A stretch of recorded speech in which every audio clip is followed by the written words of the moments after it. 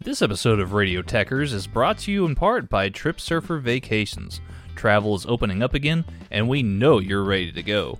Trip Surfer Vacations has great all-inclusive packages for your next beach vacation and all the info you need to know about your next trip. So whether you're headed to Cancun, Cozumel, Cabo, or the Caribbean, Trip Surfer Vacations has you guys covered. We even have partnerships for European adventures as well. So we know you're ready to go. Visit TripSurferVacations.com and let them know that Radio Techers sent you. Y'all have fun out there.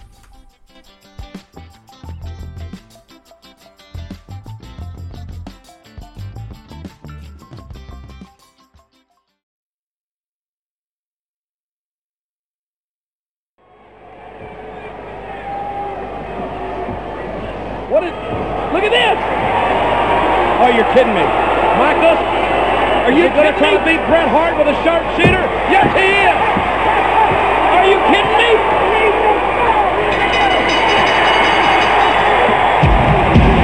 What? Finger key. I know I'm saying.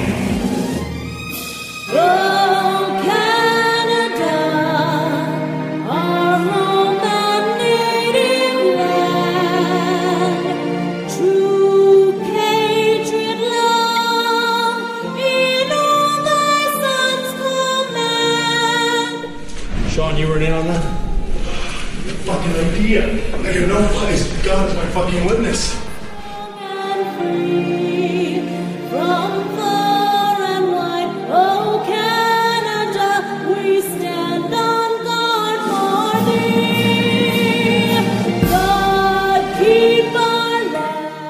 Some would say, I screwed Bret Hart. Bret Hart would definitely tell you, I screwed him.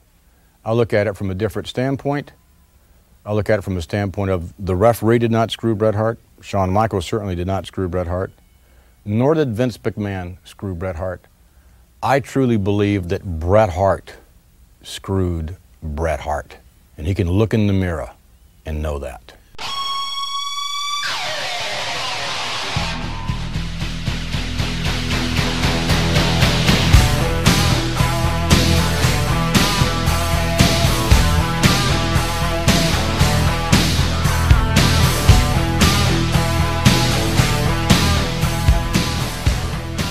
Good afternoon, good evening, good morning, wherever and whenever you may be listening or watching from. This is Chain Wrestling Live with Mags and Si, a Radio Techers production. I am the bunged up and sneezy Si, and with me, as always, is the Bret Screwed Bret. To my Sean's apparent regret. Yeah, okay. He doesn't regret shit, does he? Let's be honest. The WWF Backstage Conspirators. To my angry list of listeners. My goodness, Magsy. Our lot are a narky bunch, aren't they? All the responses we got to this week. I know, Jesus Christ. Some of the pet peeves that they had. Yeah, well, but we will get to that. Crazy. A podcaster who is the only Coco Beware stroke Davros impersonator in the world. Is a very niche market and he makes some money from it. Lord Mags, how are we this week, my friend? Exterminate. Yeah, I'm doing good, especially considering I apparently now have no legs. Matt from Five Nerds keeping up that story totally concocted in his own head that I have no legs and that equals untold podcasting riches, apparently. But yeah, I'm doing good. Yourself? Apart from basically my face being on fire, yeah, not too bad, mate, to be fair, not too bad. You know, had a pretty decent weekend. Didn't do masses, but it was still, well, no, say that, I didn't do masses. Full gear, mate. What a show that was. Yeah, it was fun.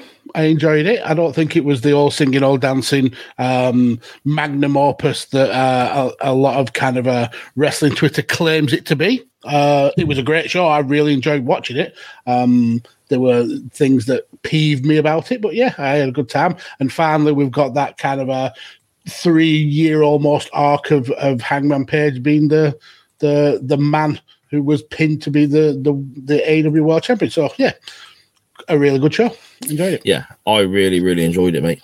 It was good as well because I got to watch it live, and my youngest daughter, who watches the shows with me, dozed off towards the. I mean, it's for those who aren't aware, in the UK, it's on till 5 o'clock in the morning over here. So Charlie kind of dozed off about 3:30ish in the morning, I think, and rewatched the rest the next day. So I got to watch her reaction to Hangman Page winning the title rather than watching it. It's just lovely, mate. It's lovely. Yeah, and the video that you shared in the Techers group DM, that it kind of hammers home why we are wrestling fans. Yeah, because of totally. that kind of reaction. Yeah, we may become that old and wizened and disillusioned and think we know more about the business than really we do. But it's that reaction from your little and just how excited she was. That's why we all become wrestling fans. Yeah, totally. And I'm now going to be a wrestling fan who's probably in trouble because Charlie was totally unaware until you just said that I recorded her reaction to Hangman Page winning the title. And Jesus. Even less aware, of course, that I shared the video with everyone at Radio Techers. So, yeah, I imagine if she's in the chat, Charlie, give me a shout. She's going to kick my ass later. So, Screwed. What can I say? Yeah, there you go. This week, my goodness, don't we have a massive bumper, huge episode, Magsy?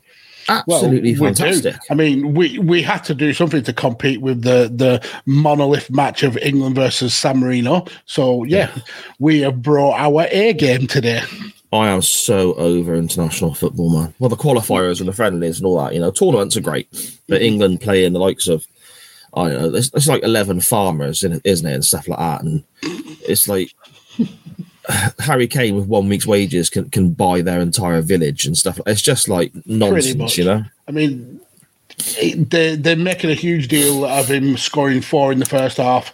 I think that's the first time that someone scored 4 for England since 1993. I think it was Ian Wright. But like I was against San Marino as well. Yeah, he scored 4 against farmers and policemen and part-time firemen. So someone of his caliber should be scoring 4 goals as a minimum. Yes, totally. But there we go. Enough about the football. No one's here to hear about that. Maybe people are here to escape from that. I mean, we can always keep you updated. We can do a WCW and give you what's happening on the other side so you can stick around. Good shite. When they bring on Jack Grealish or something for the last 20 minutes, that'll put butts in seats. I've used that line so many times. It's 7-0, by the way. 7. Yeah. See, it's just a waste of time. Catch the goals on Match of the Day, stick with us, and have some proper entertainment. Not watching millionaires strolling around a football pitch. Just bloody nonsense, mate. Bloody nonsense. Anyway, our non-wrestling topic this week came to me via the wife, virtually straight after. Who's in the chat right now, yes. Along with the rest of our loyal family. Matt Willis is been in since 20 to 9. This guy is dedicated. Our buddy Scottish Danny, who I might have a little bit of an announcement about some future plans with him towards the end of the show. Sharon's in. Dan Griffin, hello, sir. How are you? Conor McCabe, hello to you as well. Brett. Well, we'll get there. I'm sure we'll. Chris, give you some medical advice. Get a Benny Not down you and you'll be all right. Get a what? Benny Not. That's Benedictine and hot water. It's a horrific drink that only really sells here in Burnley. Nobody else drinks it. They used to sell it at the shop I worked at, but you're right, nobody bought it. Yeah. According to QR a few years ago, Burnley, and specifically the Manners pub, accounts for like 90% of the worldwide sales of Benedictine. Where is it made? Is it made in Burnley? No, I think it's something like a Belgian monastery or something like that, or a Swiss monastery.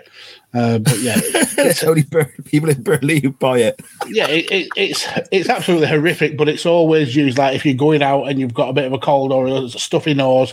The first thing that people in Burnley say is, "Get yourself a Benny or not." It's revolting. It's absolutely revolting. They missed the trick there, really, aren't they? Thinking about logistically the cost of transporting their goods. They should just uproot the monastery and put it in Burnley, and then they haven't got to pay for distribution, have they?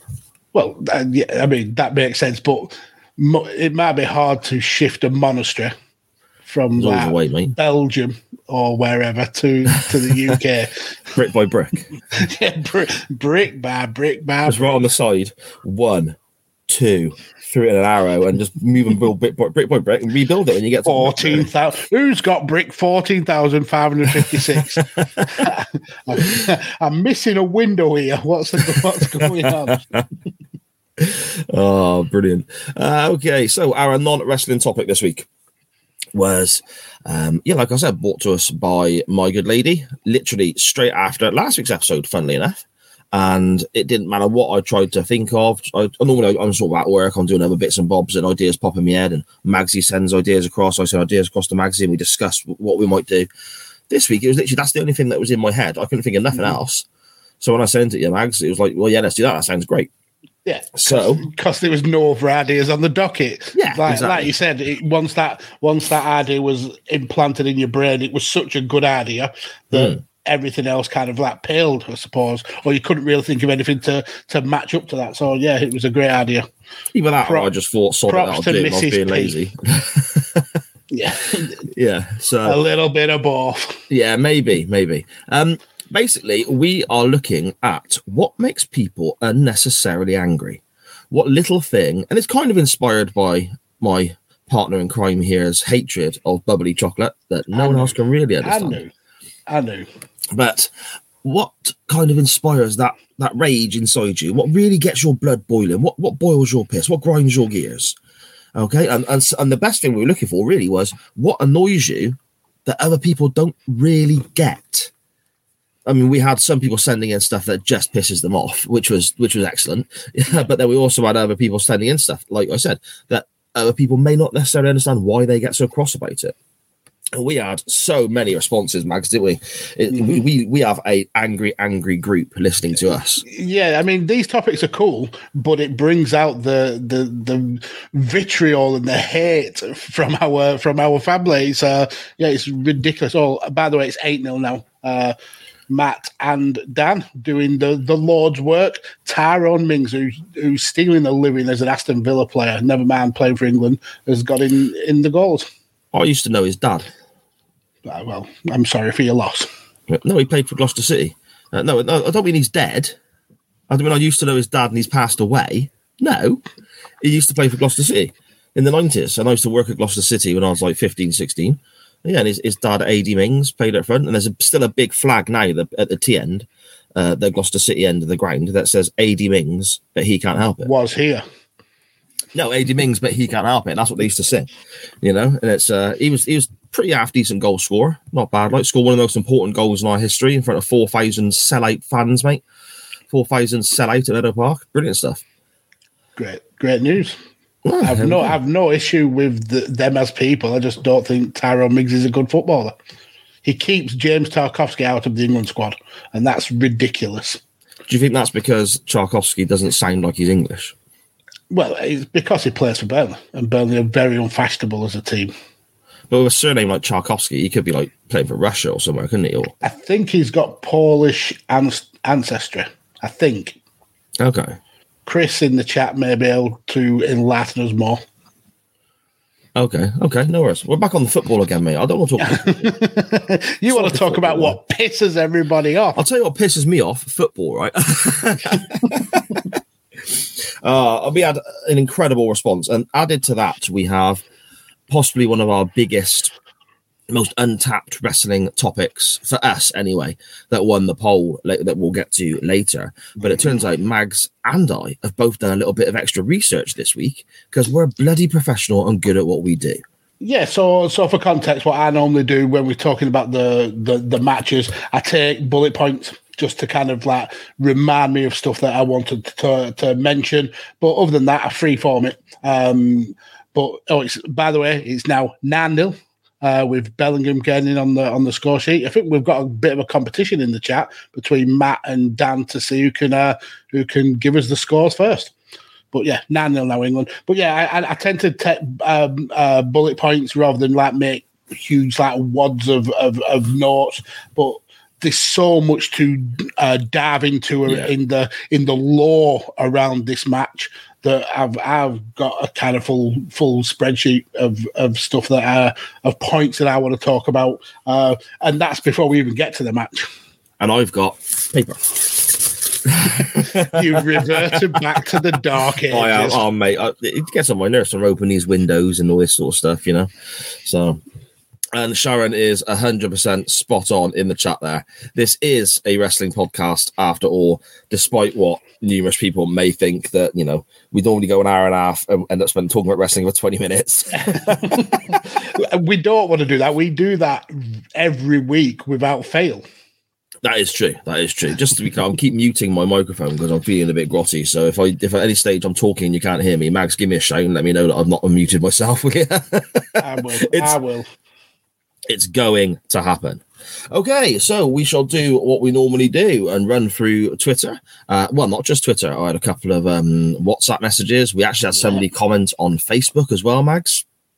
So I'll run through all of these in the order they arrived into us. By the way, it's still 8-0. Bellingham's goal was ruled out for offside. Cool. Nice. We will start with Radio Tekka's buddy Chris at Chris_BFC_. He says, and the first one is football orientated, not beating the first man on a corner. Yeah, that annoys me, drives me mad. Yeah, people cracking their knuckles. I mean, that one, I do that all the time.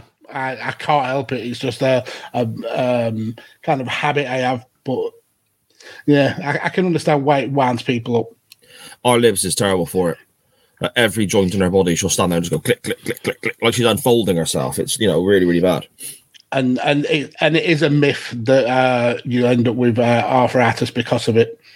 Just drives me nuts, though, mate. Just sits there and I'm just hearing it, just crack. I mean, I'm tempted to crack my knuckles now just to wind everybody up, but I'll hold on. Chris says, yes, not beating the first man on a corner, people cracking their knuckles. Matt Willis. That's a popular one. I don't see how he doesn't wind people up. That's not come from me, Matt, okay? Just bear that in mind, my friend.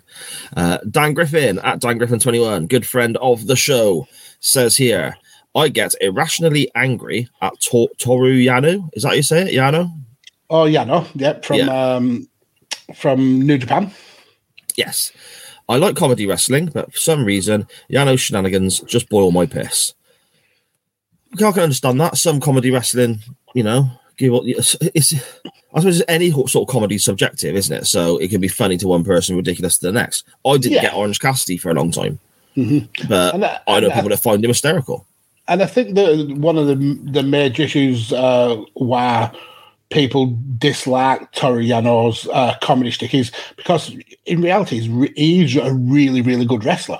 Like a really, really talented wrestler. But he's got into this kind of comedy trope and he doesn't hardly wrestle anymore. It's all kind of shenanigans and it is quite annoying. Yeah, no, I can appreciate that. Dan continues, drivers who ignore one-way systems in car parks, they enrage him and they need to just get in the sea. I can appreciate that. That's, you know, that's and to add to that, drivers who go in the wrong way in petrol stations, that pisses me right off. Yeah. See, I don't drive, so I don't get that firsthand. Mm-hmm. You know, I took a wrong turn in Wolverhampton going to a gig once, well, the person driving did, and we were just going, God knows how far down this road. The traffic lights changed, and we had 3 lines of traffic coming towards us, and we had nowhere to go. We had to reverse all the way back, and I mean, it must have been a good couple of 100 yards. That was a bit scary, mate. That was not good. Christ. You know, at the time, I was laughing, but I was about 9 cans in, so... the sum up ad, Dan says, and I can 100% get on board with this. This makes me so sodding angry. I don't know what is the sum up ad. You do know. You just want me to do it. I'm being generous. I don't remember what, or if I do know it, I don't remember it. Certainly, it's. Let me just bring this comment up by Sharon here. That one, the advert where they all go, oh.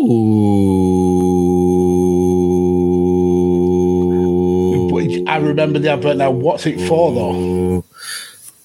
People just want to get punched in the throat. I don't know. That's what it's for. Yeah. Yeah, that is annoying. I hate it, mate. Honestly, I could get so cross, like genuinely angry about it. So I've got to try and mute the TV or turn it over or something like that when it's on. It really, really riles me up.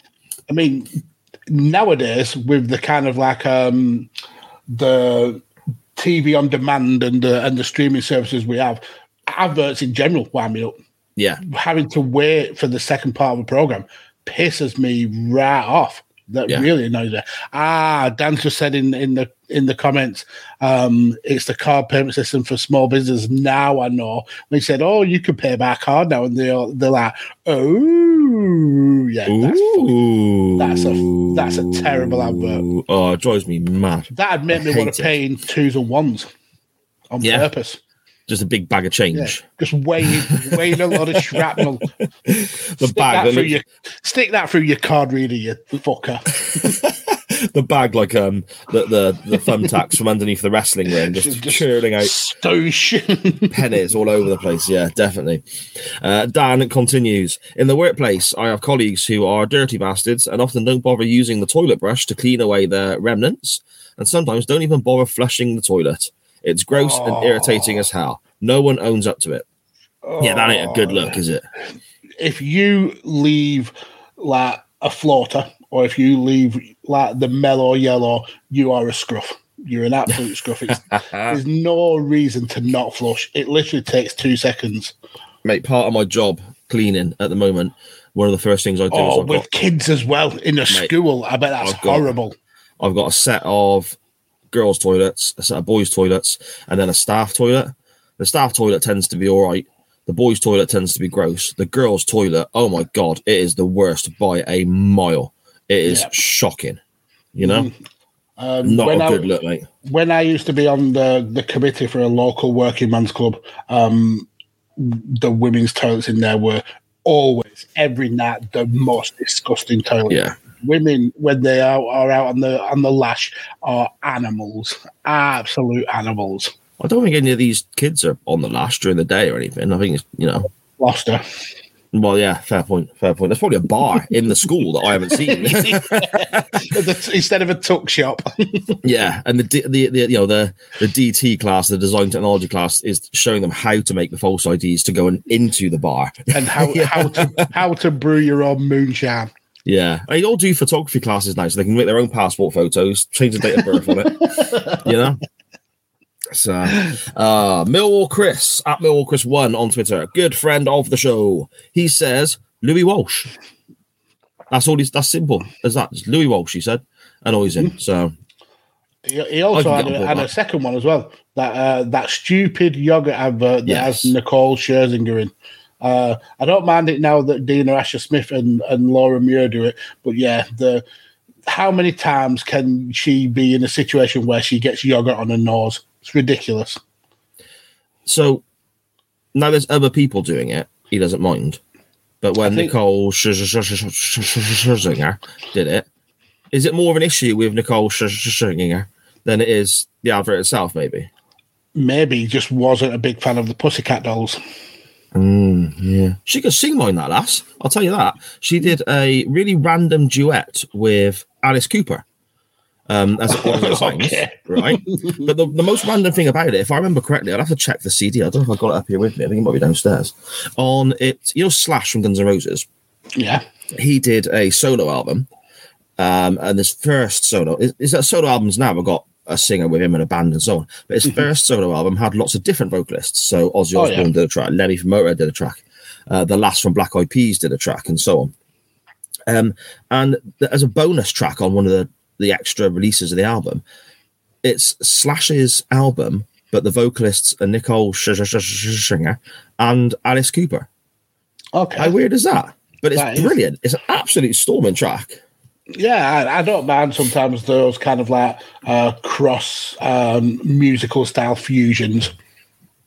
There was an interesting story this week about a famous brass band, and I think the band's called Brass Against, and their kind of shtick is doing gigs where they do rock music, like covers of rock songs, but with brass instruments like saxophones, tubas, all that stuff. And the lead singer She was desperate to go to the toilet, so she said, yeah.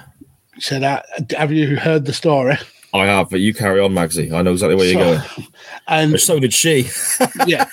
Do not look up this on Twitter or anywhere like that because it's horrific. But essentially, she told the audience she was desperate to go to the toilet, and there's no way she was going to make it back to the porter cabins backstage. So, would someone want to come on stage and essentially be a human toilet? So, a bloke volunteered, and she genuinely just crouched over his face and let rip. And she was very desperate because there was a hell of a lot of it, and she kept singing as well. And I think she was singing a cover of a Rage Against the Machine song as well, which is horrific. But he enjoyed himself. I won't go where you tell me. I don't think it was actually that one, but it was certainly Rage Against the Machine song. But Jesus Christ. Oh, man, that's not a good look. But he loved it. He absolutely loved it. And he spat out, to link it to wrestling, he spat out the pee like Triple H. Anyway.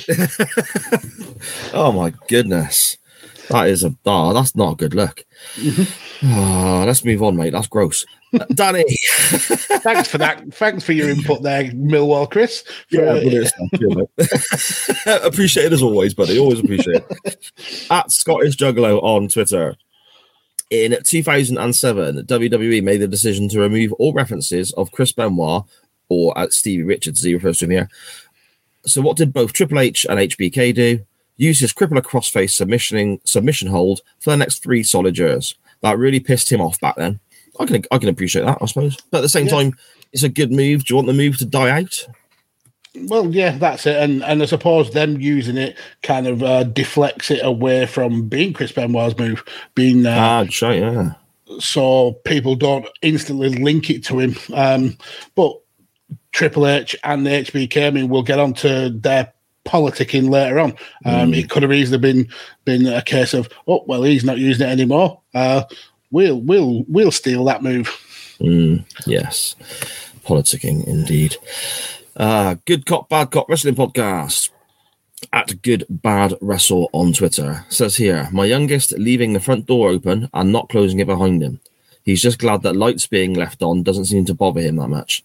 I'll tell you what, I mean, leaving the front door open's not cool anyway, is it? Because where I am, anyone would just walk in. But the leaving the lights on thing, that drives me batty, mate. I get out, the kids have gone to school, and it's like, I can hear my dad's voice in my head because it used to drive him mad. But the lights are just left on everywhere, and it's just like, why? Just turn. You literally walk past the switch on your way out the door. That grinds me to this very day. The amount of times I can walk, say, from my kitchen up to the bathroom and just switch, turning light after light after light. The front door thing, that's not a big issue for me because we've got kind of like a double front door where we have like a vestibule and then another front door. So one of them. So we have a front door, like to the outside, then like a vestibule. Like, I like the way you explained to me where your front door is going. It's going to the outside. But then in the vestibule is essentially where we put courts and our kind of like... it's like a porch. Well, it's a vestibule. It's not a... You couldn't go and put like a seat and chairs there. You couldn't like sit there and watch the world go by. It's like a little room where you put your shoes. Yes, that's a porch. What's a vestibule? I don't think I've heard that before. Well, that's what it's called. It's a vestibule. Are you sure?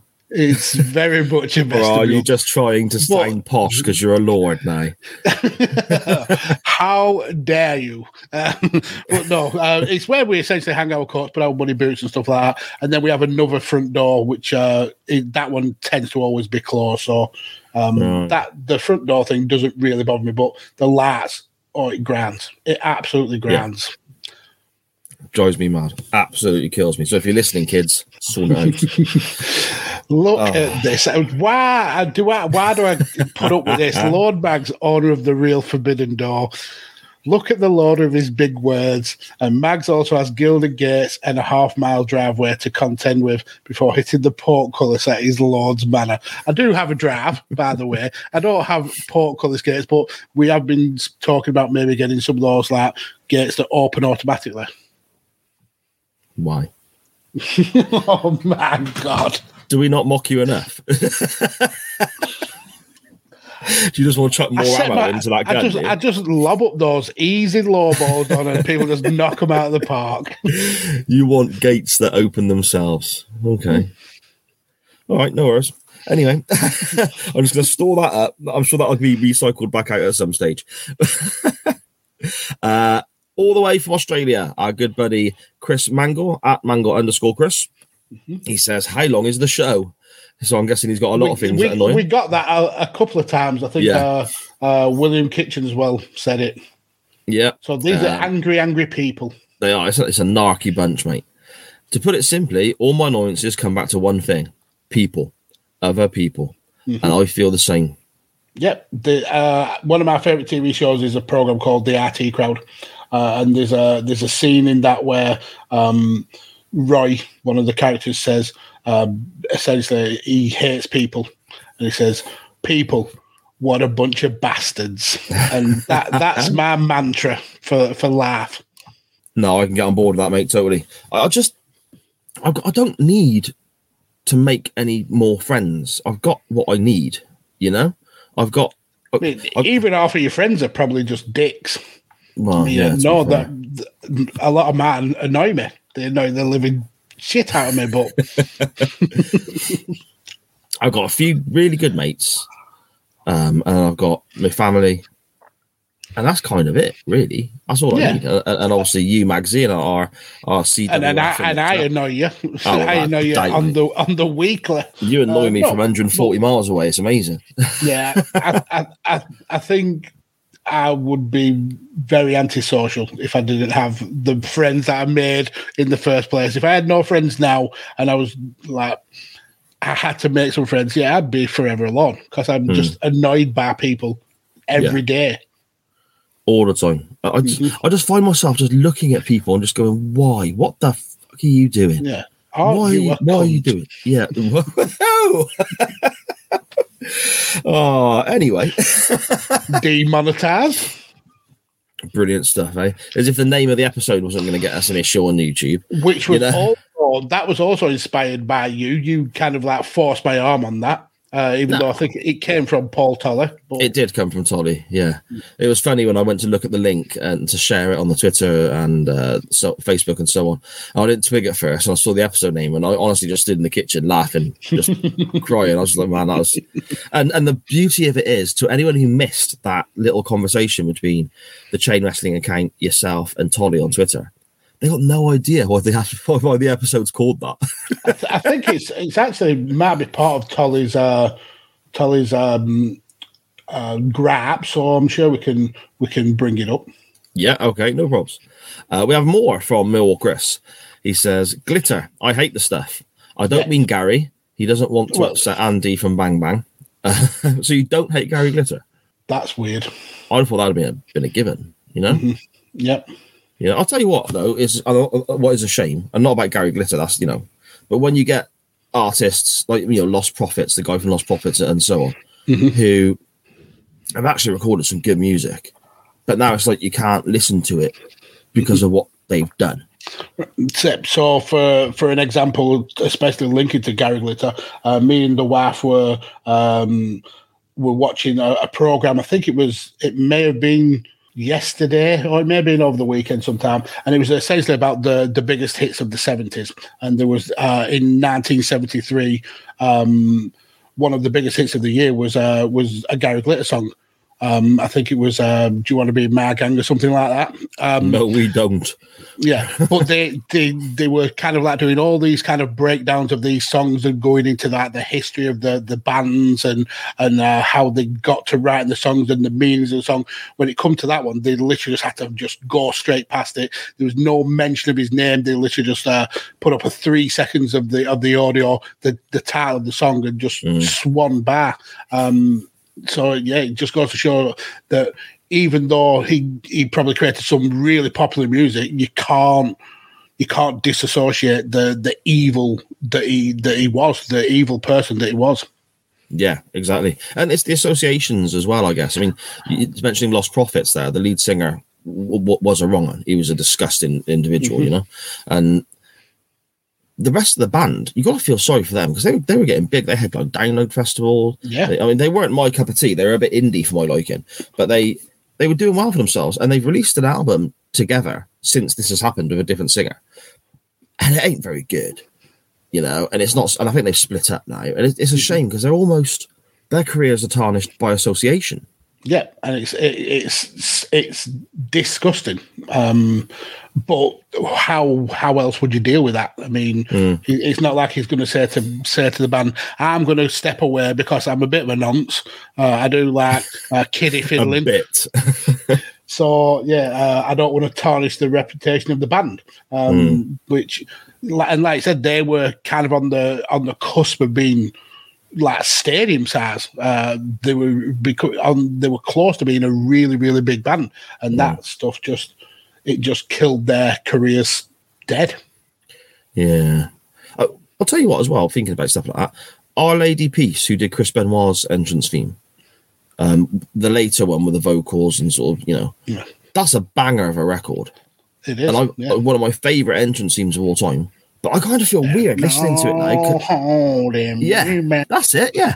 I might play it on the show. I don't know. I was going to play it on the show when we did the Benoit triple threat at WrestleMania 20, and I struggled a little bit then. So I might just see what people think in the chat and see where we go from there. But I love that record. But I still now feel weird listening to it because of the association with Benoit himself. Mm-hmm. And that's not even the band's fault. That's that's.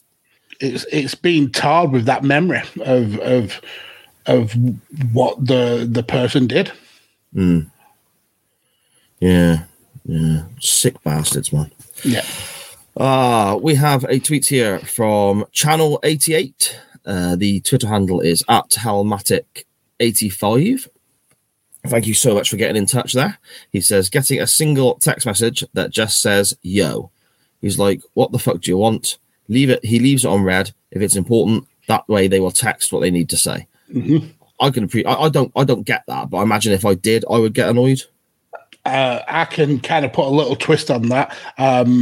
I really dislike when you get a text message that says "ring me" from someone who you know, and they're saying "ring me." Like, no, you want me.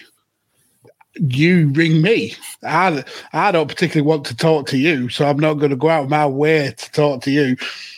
So you want something from me, or you want to chat with me, you do the ringing. Don't have me ringing you. That's ignorant. Yeah, that's annoying. No, I get that. William Kitchen, good friend of the show, at the Appliance 180. He says here, there's a little bit of a list. Andy Goldstein, the horse-faced Essex boot from Married at First Sight. Okay. I don't know him, but clearly William has got a mad beef with Mr. Goldstein. That's two different people, Max.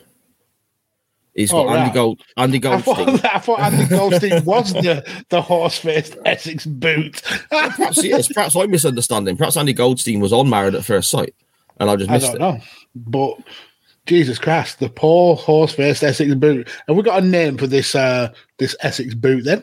No, it literally just says horse-faced. I don't know. What we'll have to do is we'll have to bring up the faces of the people who were on Married at First Sight and see which one looks most like a boot. Yeah, I'm probably not going to do that because programs like that boil my piss. There's no way on God's green earth those people got married at first sight. It's so scripted, it's unreal, but yet people they believe it, and it annoys. See, this is reality TV is something that annoys me. I hate the fakeness of it and all this sort of stuff. But that Married at First Sight Australia, the wife that's the worst one. Right, the wife got into that one last season or season before, something like that, and I ended up catching some of it. And it dragged me in, Mags. I was dragged in by this storyline of one of the husbands or one of the wives getting involved with somebody else's husband and stuff. And after every episode, I just felt dirty. It was just like, what is this about? But then you hit the nail on the head when you said what it was. It's a storyline. It's made up. And anyone who believes that it's real, they need to take a long walk off a short pier. Sharon. Okie doke. Anyway, Andy Goldstein is a guy who works for Talk Sport. Okay, yeah. And he did... Guaranteed wanker then. Yeah. He did one series of Soccer AM after Lovejoy left. Oh, I know what you mean. Yeah, he's a twat. United fan. Yeah. And then this other person is a horse-faced Essex boot from Married at First Sight. People who try to impose veganism on you, organised religion, well, as opposed to unorganised religion. Just people randomly praying in the middle of the road. Yeah, people turning up all the time at the church, and the vicar just being like, "No, not today. It's Tuesday," where they've got no clue as to when to actually arrive. You know, just all over the place. You're so disorganised, Father. Oh. Turning up with a Bible in one hand and a Quran in the other. You know, there's no clue what's going on. The Scottish National Party. Owen Jones. I don't know who Owen Jones is. Is that the "We're walking in the air" guy? Yeah, we'll say it is. I don't know. Yeah, I hate him. Flip-flops. Flip-flops. Just randomly. When you got stuff here like pop political stuff, reality TV stars, nationalism, religion, flip-flops. Oh, brilliant stuff, William. Getting charged for going for a piss. Yeah, that annoys me when you got to put your 20p or 50p or whatever it is in the toilets at a train station or something. Apparently, the walking in the air guy is Ali Jones. So it's a different Jones. No, you're wrong. You're all wrong. Owen Jones. Okay, who's Owen Jones then? Everybody in the chain wrestling family, the CWF in the chat. Who's Owen Jones then? So we need to know, first of all, who Owen Jones is. He's a columnist, apparently, a British columnist. But we also need to know this horse-faced gremlin from Married at First Sight. Gremlin? I added the gremlin. He may not have said gremlin. Oh, he said boot. Sorry, he said boot. Horse-faced Essex boot from Married at First Sight. So yeah, we need a name so we can see if how much this person looks like. Or tell you what, even better, because obviously me and Magsy are very, very busy. If you people in the chat can find a way of getting a picture of this person and showing us so we can compare to just exactly how much a boot this individual looks like, I'd be intrigued. And finally, William continues, WWE changing authentic theme music on the network. Yeah, that doesn't I. Oh, and the BBC. Oh, just for a last one. Yeah, BBC is annoying, so kind of a politically biased. But yeah, the WWE changing the music, that grinds me, especially when you remember the shows on the pay-per-views, and then all of a sudden it's music that was not attached to that wrestler or attached to that show. Yeah, that pisses me off. Which is the worst for you? I mean, Rick Rude having his music changed always drives me mad. Yeah, I hated that one. I can't really think off the top of my head who's they changed massively, but yeah, Rick Rude's a horrible one. But a lot of the kind of the older Jim Johnston ones as well, where it's kind of almost like generic music that these wrestlers get now, and it doesn't fit the characters. Yeah, it's not good. And for the pennies it would have cost for the licensing fee, I don't see why they didn't just stick with the music that they had. Yeah, at ECW they changed loads, didn't they? Because it was all proper music and that. Yeah. Hogan's music at WrestleMania 18 getting changed. That is the worst for me because you lose the reaction from the crowd because they changed the music. You know, Scottish Danny said Maven having his music changed is a tragedy. Oh, that was a tune. Yeah, especially considering he's still in the Royal Rumble right now. Never got eliminated. Very true. And apparently he's looking at making a comeback. Oh, really? I hope he wears the grey jogging bottoms that you get from Primark that he had when he first came into it, as opposed to... Do they have Primark in America? They'll have some sort of cheap clothing store, I reckon. Dollar store. Apparently, I've got to check my phone. Oh, no, you've got to check your phone. No, Sharon says babe, so she is referring to you. So I'm checking my phone now. This is great audio content for the podcast. Matt saying in the chat he hated American Badass by Kid Rock. No, that's a decent tune. I think that's I enjoyed that one. Yeah, I reckon it's a good tune. I like that. Yeah, works quite well. So here we go, people. This apparently is the horse-faced boot. I mean, I just sent you a picture as well, Magsy, that Sharon got me one. Is it the same woman? Same woman, different picture though. Okay, but I don't think she's. I wouldn't say boot, horse face. Yeah, I can see that. More, I think the issue I'd have is more the slight wonky eye. It's like wonky eye. Got the Shawn Michaels about her. And the painted on eyebrows, that's another bugbear. I can't fucking stick painted eyebrows.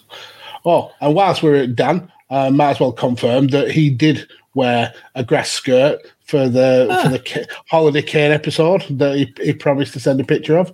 Now, that's more horse-faced. I will concede.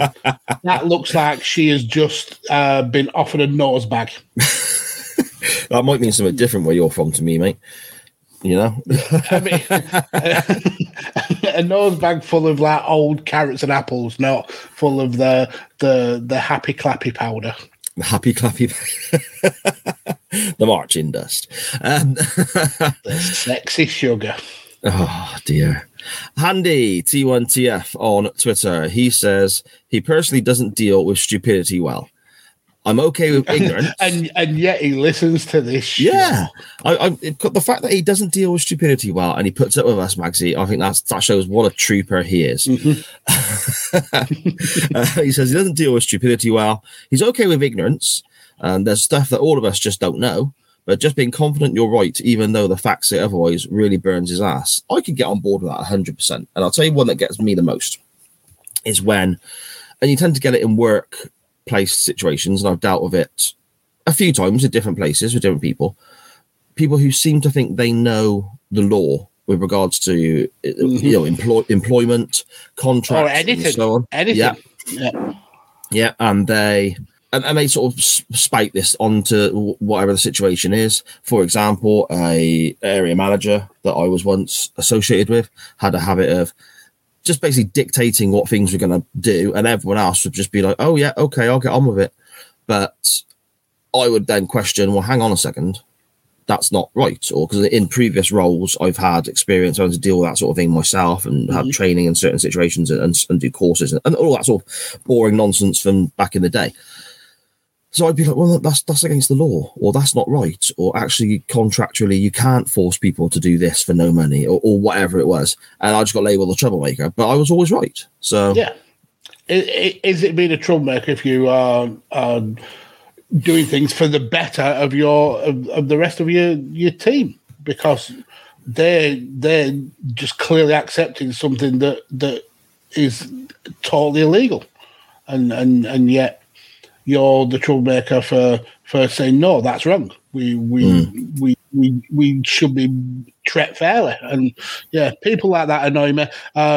And people who take stuff that they read off Facebook and now even more so Twitter as facts. We've seen a lot of it with like stuff like COVID. I don't really want to get too political about it, but yeah, those kind of people who annoy me and say, "Oh well, this is like you should be taking this horse medication for COVID." Well, where did you find that out? Oh, I read it on Facebook, and it's like, you're a fucking idiot. Yeah. You're an absolute proper idiot. So yeah, I get where Handy's getting to with that. The Facebook link there as well. So, talking on Facebook, when a UFC event comes around, but a big UFC event, not just obviously with 5 Rounds Magazine, you cover all of it. You know, I know what you're going to say. And the coverage is fantastic. And the boxing is the same. There's boxing events on all over the world every weekend. But then when Anthony Joshua or Tyson Fury fight, all of a sudden, everyone you've known since school becomes a boxing expert for that weekend. I don't mind. We call them plastics. I don't mind the plastic fans per se. If you can draw more fans into watching MMA or watching boxing, that's cool. If hopefully they'll stick around for the smaller events. But it's when someone who watches Conor McGregor fights or watches Tyson Fury fights, but then they know everything about the whole sport, that just grinds me. And Carlos, who runs the 5 Round podcast Facebook page, he's forever getting into like kind of debates about these plastic fans who have watched 10 fights in their life and know everything about it, and yet Carlos has trained in the sport since being like 10 years old, and we've watched UFC since the very early days when it was really unregulated. That grinds him when he gets into so many kind of like debates about MMA. Yeah, that annoys me. I don't mind you coming in and enjoying the sport, but don't come in and think because you watch one match you're suddenly an expert. That annoys. Yeah. See, I mean, boxing, I've always enjoyed boxing since I was younger. I like a little bit of boxing. I wouldn't say I'm an expert in any way, shape or form, but I know enough to sort of agree or disagree with some of the pundits sometimes. And if I don't know, I'll go along with what they're saying because they, in theory, should know more than me. UFC, I know even less about. I enjoy the odd scrap. I'll put the odd show on, but it's not my go-to, I guess. So I will listen to the likes of yourself and Carlos, and I will listen to people. For example, a fella called Tristan, who I used to work with, who was a boxing fanatic, and he would know more than I. Just so annoying, these people, and those who try and point out what such and such did wrong. Oh, Anthony Joshua got knocked out because he did this and this wrong. Whilst Joshua's there earning millions, looking like he's been chiseled out of granite and is super fit and has obviously got an incredible amount of talent. And this person sat there with bloody cheese Wotsits all down their chin and chest, eating out of a bowl on their sofa with, a can of White Lightning next to him, sniffling away on a bag of freaking, marching powder or something. It's just like, oh, get a grip, pal, Yeah, this topic has certainly riled the chat. Sharon saying ignorance is one of her biggest issues. Stupidity can be corrected. Ignorance is a choice. Matt saying, people who are now boxing fans because of one of the Paul brothers, they annoy. They're so annoying. Millwall Chris saying it's like when England play in a major tournament, suddenly every Tom, Dick and Harry starts telling you where we are going wrong tactically. Yep. I mean, to be fair, we do that on Radio Techers, but we never claim to be experts about it. This is just 3 or 4 idiots' opinions about football. See, I can't get involved in it, mate. Not saying Radio Techers. I mean, with stuff like that, I cannot. I see stuff on Twitter. I see stuff on Facebook, and wrestling and football. And I see, I kind of mentioned it on the episode of SJP I did when I was recording on with Todd. I can't get involved in the conversations because sometimes you see something on Facebook or Twitter and you end up in a discussion with these people.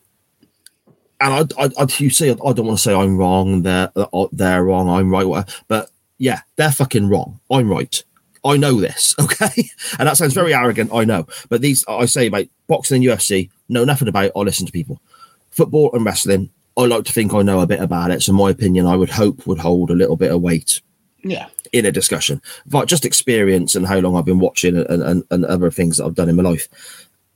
When you hear somebody just go, oh, well, they should do this or do that or change to 5 at the back, and you're just thinking, you go have a fucking clue. I can't say anything because it just goes off, and I get so angry about. There you go. That's something that pisses me off. I get so angry about these idiots to the point where I cannot comment on how wrong they are. Do you know what I mean? And that's why he's banned from any episodes of Radio Techers, folks. Oh, I get asked on all the time, you sneaky bastard. I get asked on all the time. It's difficult because United games, I want to sit and watch with my lad and that, or my wife if she's home. So it's difficult coming on Techers for that. Other teams, I would watch. You don't give a shit about. I used to watch all the football I could, but now I don't watch anywhere near as much. So I feel that if I came on, I wouldn't know. I don't know half the people who play for, say, Aston Villa anymore because I kind of fell out of love with the game for quite a while.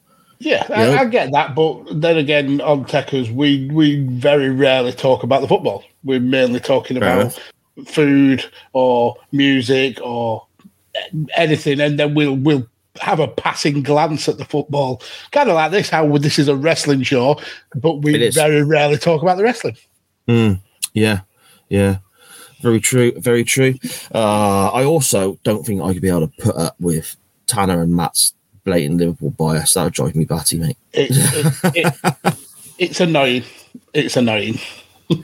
But there we go. Anyway, that's got to be a t-shirt, I think. Anyway, at UTT Rob on Twitter, Rob says, aside from the government, the refereeing style of Aubrey Edwards. So this intrigued me, and I said, how come that annoys you?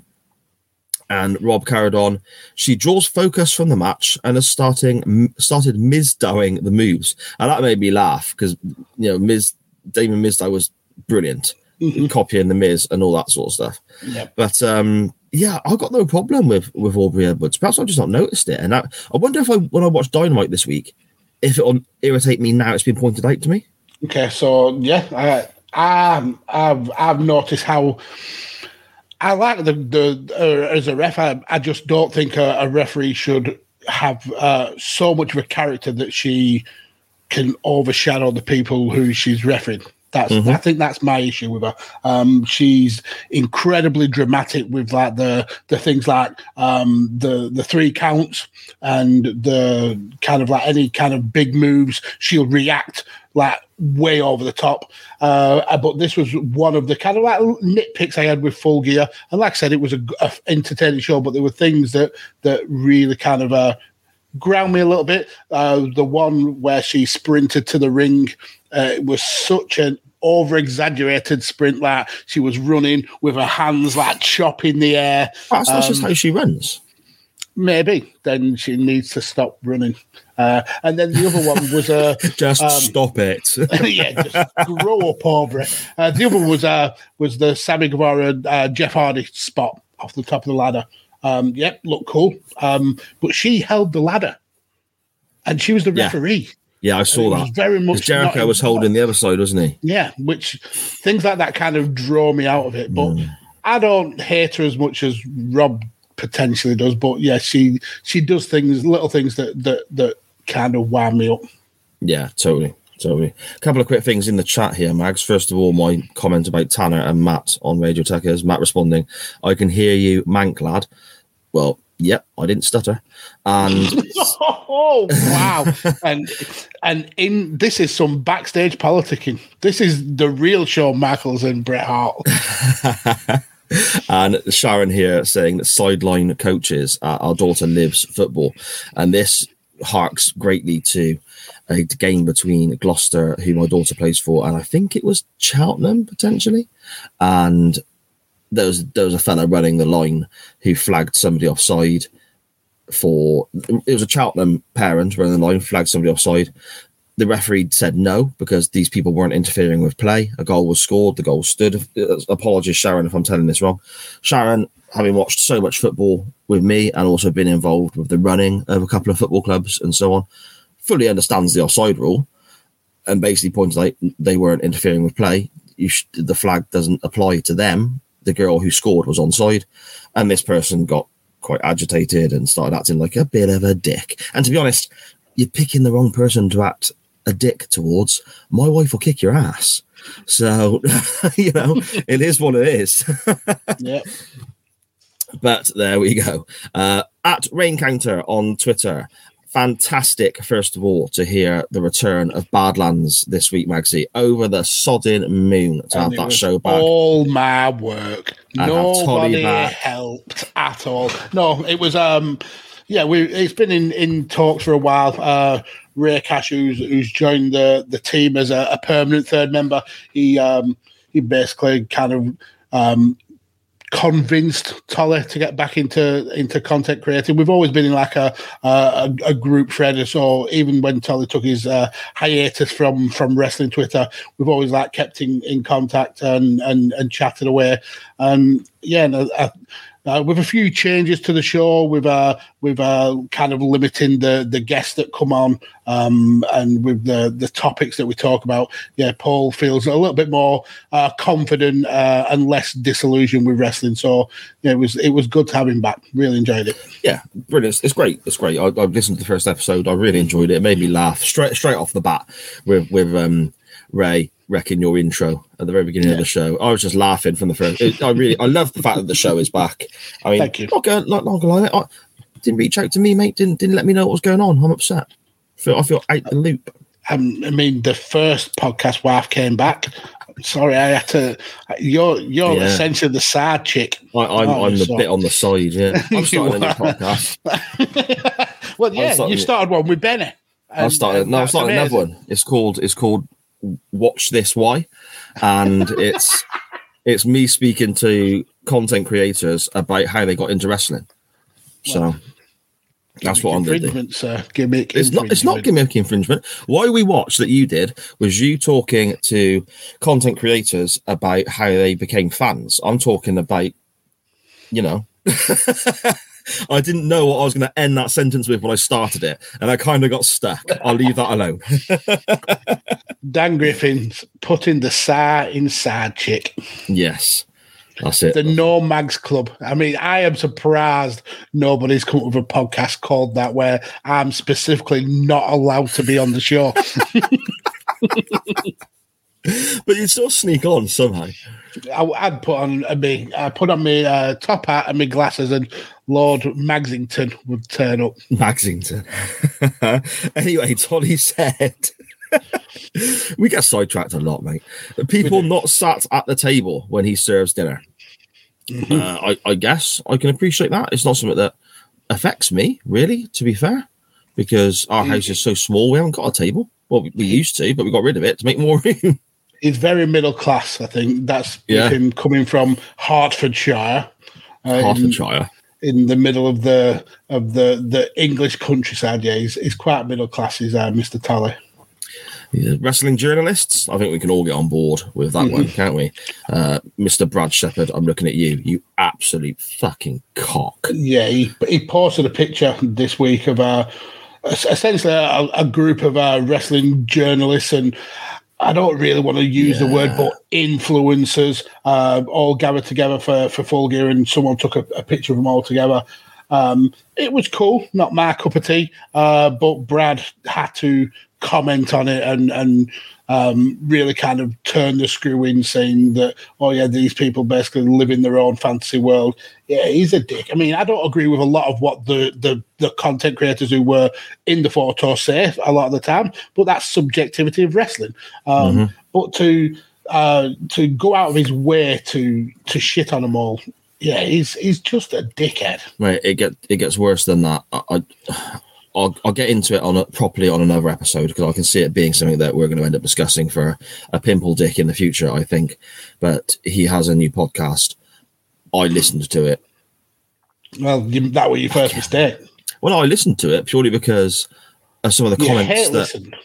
I listened to see, well, why are people slating him so much? Oh my God. Literally within 25 minutes, there was fat shaming, homophobia.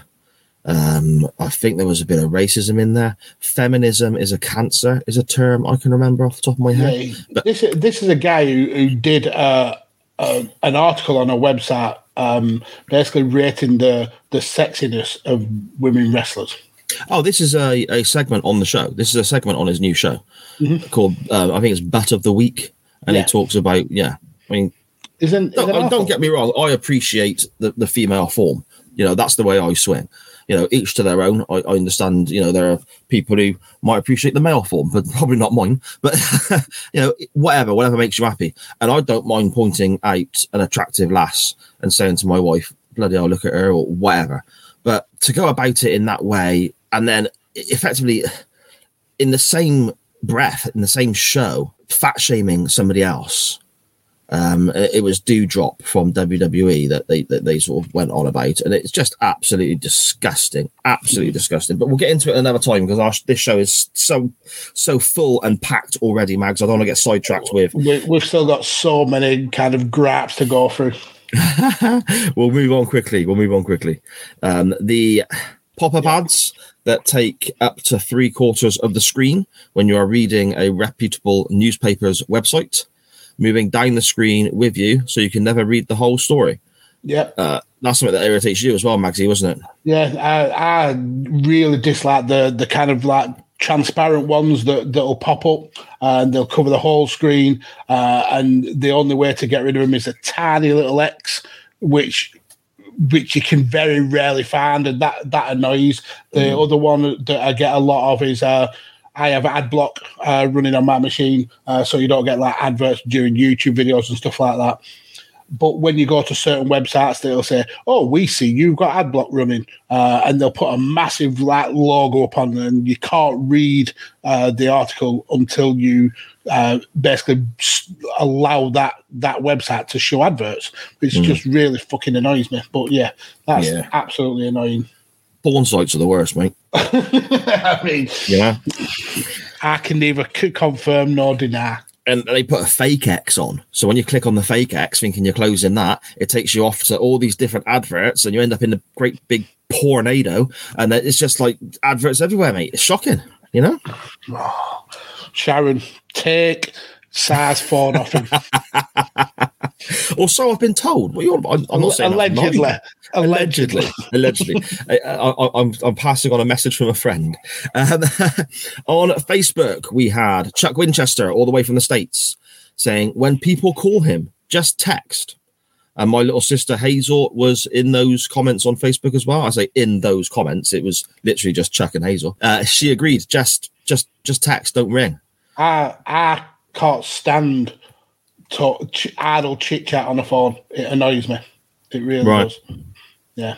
See, I will text and message and so on. Text is fine. Absolutely fine. But if I need somebody, like my sister's the one. We'll use my sister as an example because she's the main culprit in my family, I think. She won't answer the phone. Or she hates it when people ring her. And she'll say, why have you rang me? Just text me. So majority of the time, I will text her. But if I need an answer on something like really quickly, like I think there was a gig I was looking at going to and wanted to know if my sister wanted to come. The tickets were on sale. I had the website open. I needed an answer. So I'll ring her. It'll ring, cut off, go to voicemail, and then I'll get a text straight away saying, what do you want? What's up? And it's like, answer your phone because I'll go, oh, do you want to go to this show? And then she'll message back, how much is it? And I'll message that. And then it'll be, when is it? What time is it? How we get it? So just answer the freaking phone. It'll be done in 30 seconds. Yeah, so and that would be fine. That would be fine if the conversation was done in 30 seconds. But I dislike those conversations where someone will ring and you'll answer it and they'll get to the point what they were ringing for. And then it'll be, oh, by the way, what have you been up to? What you're doing this week? And I'm like, I don't really want to tell you. I don't give a shit. I've answered your question. Now, kindly fuck off. Oh, I know what you mean. Other family members as well who don't text. That drives me mad. I send messages to my mum, my dad, my sister, and so on. I might send a picture of the cat or a picture of the kids or whatever. And I'll send it to all of them. And my dad will always open it, look at it, and just never respond. Leave you on read. That's the most annoying, especially if you have like delivery reports. I don't know if you have that on your phone, but you can see when somebody's read the message and then they don't reply, and you think, you absolute tosser. You've clearly read it. Yeah. Just fucking reply. Paul Tommy continues as well. Spoken word poetry adverts. Every other advert is spoken word or poetry at the moment. Nationwide in particular infuriate me. I hate Ponzi adverts, like for aftershave or perfume, and it's like, you know, some sort of artsy dance and this woman sort of doing this majestic spinning and the colours all around them, and then she'll sit on a sofa and lie down and it'll be, you know, use this so you don't smell of arse or something. I don't know. It's just like, it's just so pretentious. Do you know what I mean? Yeah, and they're always kind of like a catwalk model looking, or celebrities who are just look like they have been painted by Da Vinci. Just amazing looking people, not normal scumbags like us who just don't want to stink. Yeah. No. That would be the perfect advert, mate, for a proper good aftershave. Yeah. It'd be a bloke at work sweating his moves off, absolutely honking, soaked in sweat, dirt, and maybe me cleaning the toilets, just absolutely drenched, just spraying Paco Rabanne into the bowl, just absolutely reeking, covered in dust and crap and dirt and old food because I clean the canteen and all this sort of stuff. And then I check my phone and it says pub. And then I'm running to the pub, sweating even more, so I'm really smelly. And just before I go in the pub, spray myself with that deodorant or that perfume or that aftershave, walk in, and everyone's just like, oh, and all the sweat's gone. You've changed your clothes. Oh. You've had a shave. Yeah. That'd be the perfect. That's perfect, mate. Yeah, totally. We've got a bit going on in the chat, Magsy, haven't we? What's happening here? Yeah, so Dan is really entertained by your Pornado. Says you can't make him laugh like that when his ribs are killing him. He's poorly, isn't he? Well, when's he not? When's he not poorly? I think he's a bit of a hypochondriac on the sly. Sharon, after my rant about people wanting to hardly chit-chat on the phone, says she will never ring me. Good. I'm glad you got the message. Dan, agreeing with you that melodramatic advertising wanker is the worst. M&S have a lot to answer for. Now, M&S adverts, the kind of the talking over the adverts are horrible, but the food in the adverts always makes me go, oh, I could eat some of that M&S food. Yeah, but the thing is, though, it just shows me how lazy I am then, because it shows these wonderful bits of grub. And it means for me to get that, I got to go to M&S. And I'm just like, oh, you know what? I got some fucking waffles in the freezer. Or something, do you know what I mean? Or you pick up your phone and you go, did somebody say just eat? Oh, man. Sharon saying her brother did it to her once, said that she didn't get his message, thinking I had an Android. Imagine the look on his face when he saw it on our phone, and I could see that he had read it. Yeah. Well, what an arsehole of a brother. And Dan, got another week off, so naturally I picked up the cold that my nieces have just had. A likely story, sir. A likely story. Yeah, a cold. Okay, mate. That's ale flu, that is. Well, Five Nerds Go, who I bonded with over Twitter. Yeah, yesterday. Trying to cause trouble, claiming that I am legless. Well, I mean, in the sense of having no legs, not in the sense of being paralytically drunk. And also that being legless entitles you to untold podcasting riches, which I've never quite got. I wish it did. I don't really know how we ended up where we ended up, but it basically went from talking about this to you being half Coco Beware, half Davros from Doctor Who, and doing that as a career. And a few pictures were exchanged, which you'll be able to find on the Chain Wrestling Twitter account if anyone wants to go and view them. But yeah, it's I don't know how that happened, but I was laughing. It was funny. It was. Five Nerds Go say wrestling fans completely on board with that one. Yeah, I am a wrestling fan, and I'm annoying as fuck. Yes. I agree. People who don't have their Oyster cards ready at the barrier. That's a London is shit kind of thing, though, isn't it? We don't. Oyster cards aren't popular around these parts. We don't get trains around here.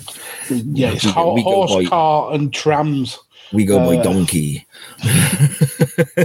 or goat. I go by goat. People who go fetch more shopping after coming to the till. That's me. I do that every single time I go to our local shop. Every single time. That is sometimes me and the missus. If say we've got our trolley full of food, and then I'll spot some out of the corner of my eye, and she'll be in the queue, getting ready to unload onto the conveyor belt, and I'll see someone, and I'll just grab that. Oh, and I'll grab that, and I'll grab that, and I'll grab that, and I'll come back with about 4 or 5 more things. So yeah, I would annoy Matt. I never pick up a basket, so I end up just grabbing like cat food, dog food, beer, and just walking around carrying it in your arms. Carrying it, thinking I only want a couple of bits. But then the more I'm in the shop, the more I think I need this, I need that. I walk up to the counter. It's only a little corner shop. I think I've got to put all this down because I still need to go and grab more stuff. A bit of chocolate for the missus or something. So yeah, I'll do that. At the other end of the store. Put it all down on the counter and just walk back off. Yeah.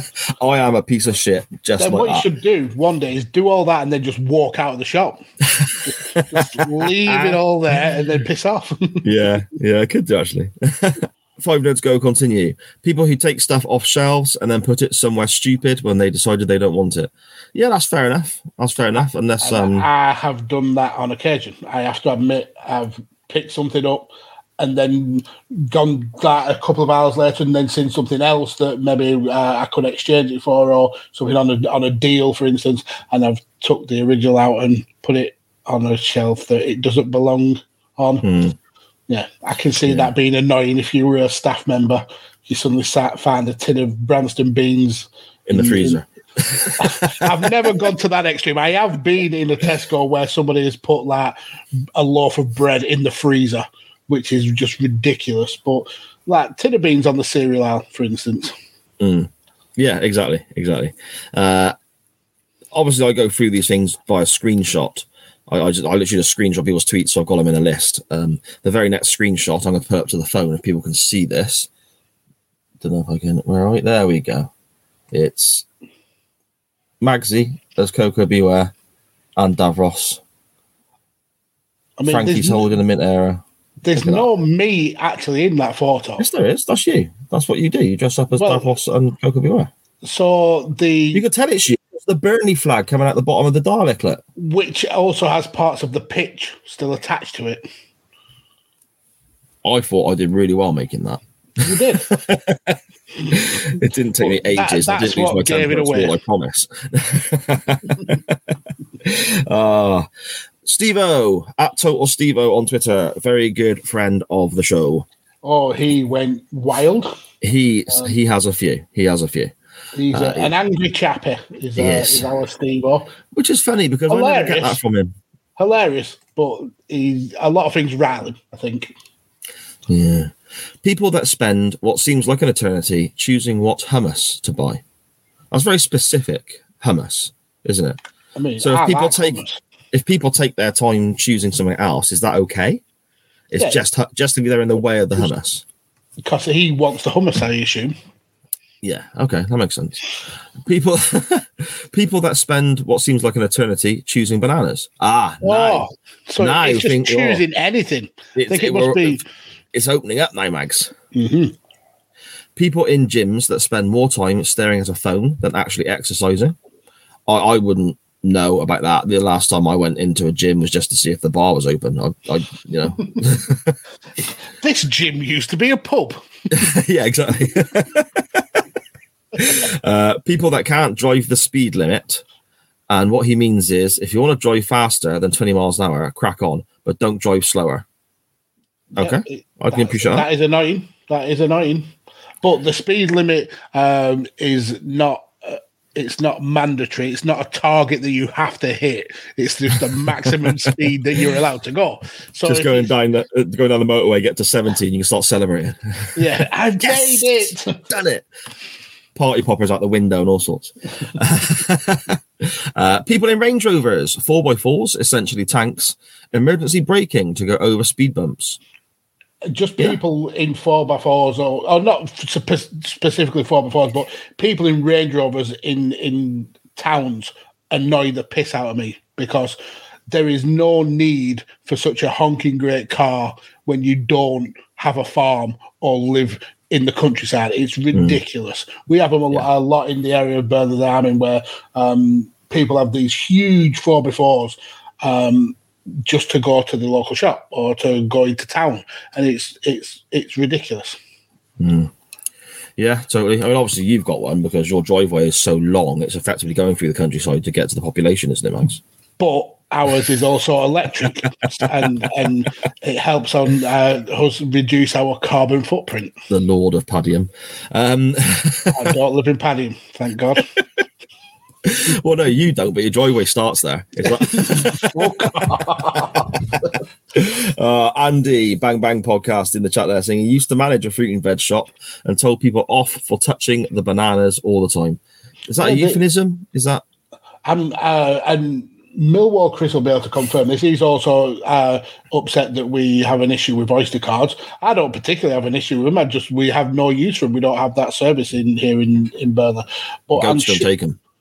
Yeah, I'm sure he said something about working in a Morrison's maybe, and some of the stuff that happened with the bananas in that Morrison's was pretty horrific. I remember that. That was for a non-wrestling topic here a while back, wasn't it? Yeah, not a cool look. I wonder if Andy also had the same issue with those said bananas. Potentially. Bloody hell, Steve-O continues. Living in London, there's many things. Virtually everyone's staring at the phone no matter where they are. People on buses or tubes desperate to get off before being anywhere near the next stop. People that get annoyed not putting the divider on a checkout conveyor belt. Okay. People who get annoyed at other people not putting that divider. Is that a thing? So. I mean, I put the divider there as a matter of course. You just I've finished. This is the space I need. Crack on with the next person. But do people do people have an issue with that? I always put the divider down because I don't want somebody swiping like my jalapeno peppers or something. Do you know what I mean? I mean, the divider doesn't create a force field. They could simply just reach over the divider. Well, do you know what? I've never even thought of that. I'm not saying that I think it is. I could really have that. I want his jalapenos. Shit, he's put the divider there. There's no way around getting them peppers now. But what I mean is, you put some stuff on its side and it rolls, doesn't it? Mm-hmm. You know, like bottled drinks bottles. And so on. Yeah. So that could roll into somebody else's shopping. It could, I suppose. That's what the divider's for. And you might not notice until you get home and you're like, well, where's my bottle of whatever? And the bloke behind you just bought it and took it home instead. How annoying would that be?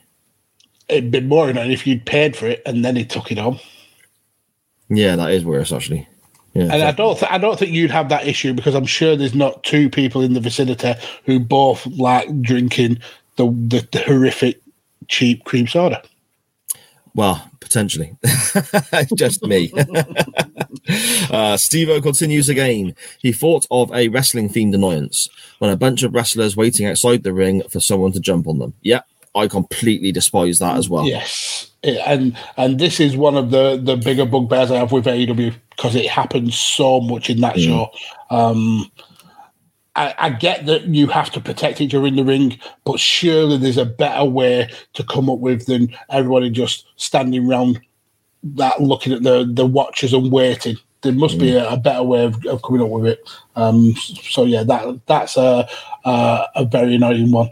I think this one needs mentioning by Andy in the chat. I had someone with a mobile up their bottom last week and someone who'd swallowed some drawing pins. I assume one of them is Nick Gage. Which one? The mobile phone. The mobile phone. Yeah. Andy from Bang Bang Podcast mentioned the devil, I guess, sent us a DM, Magsy, saying he hates peas. He shoved a load up his nose as a kid. He shoved a load up his nose as a kid and had to go to hospital to have smelling salts stuck under his nose and to get him to sneeze them out. That's glorious. I'd be interested in which kind of peas, like petit pois or like the big marrow fat ones. Frozen ones or frozen pea. Well, that's where my mind went. My mind went to frozen for some reason. They may well have been. I bet they come out cooked once it's finished. Nose pea, delicious. Nice. Don't, because I'll start retching. You know, I'm funny about all snot and that sort of stuff. Andy continues. I also hate adverts during podcasts, pub singers, apart from Barry from EastEnders, and John Cena's Twitter account. And he says he's got him blocked. I can get on board with John Cena's Twitter account. Oh my goodness. That guy is just so pretentious and just laugh affirming. Yeah, and it's like, all right, mate. Yeah, wind it in a bit, yeah. You can't be that positive. Or don't get me wrong, yeah, I'm a big believer of trying to be positive when you can and so on, but you can't be that positive and that, for want of a better term, that deep all the time. Wind your neck in, pal. Give your head a wobble, you know? Yeah, bloody hell. I don't know how I feel about him having an issue with podcast adverts. That's up to him, I suppose. But being part of the chair shot, it keeps the lights on in the company. So unfortunately, it's a thing that we have to do. But yeah, you can always skip past. Or listen at 5 times the speed like me, so it just melds into the podcast. You're a freak. You're a speed listening freak. Charlie, my youngest daughter, says chewing really loudly. Other people chewing really loudly. Chewing with your mouth open. That annoys. That really annoys. I hate like chewing gum and bubble gum and all that sort of stuff. And when the kids, it's banned in my house, but sometimes the kids will sneak it in and oh God, I hate it. I mean, I don't mind it. It serves a purpose, helps freshen your breath and helps kind of like fight the plaque, I suppose. But yeah, when you're well, how does a mint help fight plaque? Well, no, I'm just saying, you want to freshen your breath, just have a mint. You want to help fight plaque, brush your teeth. That's fair. Do you know what I mean?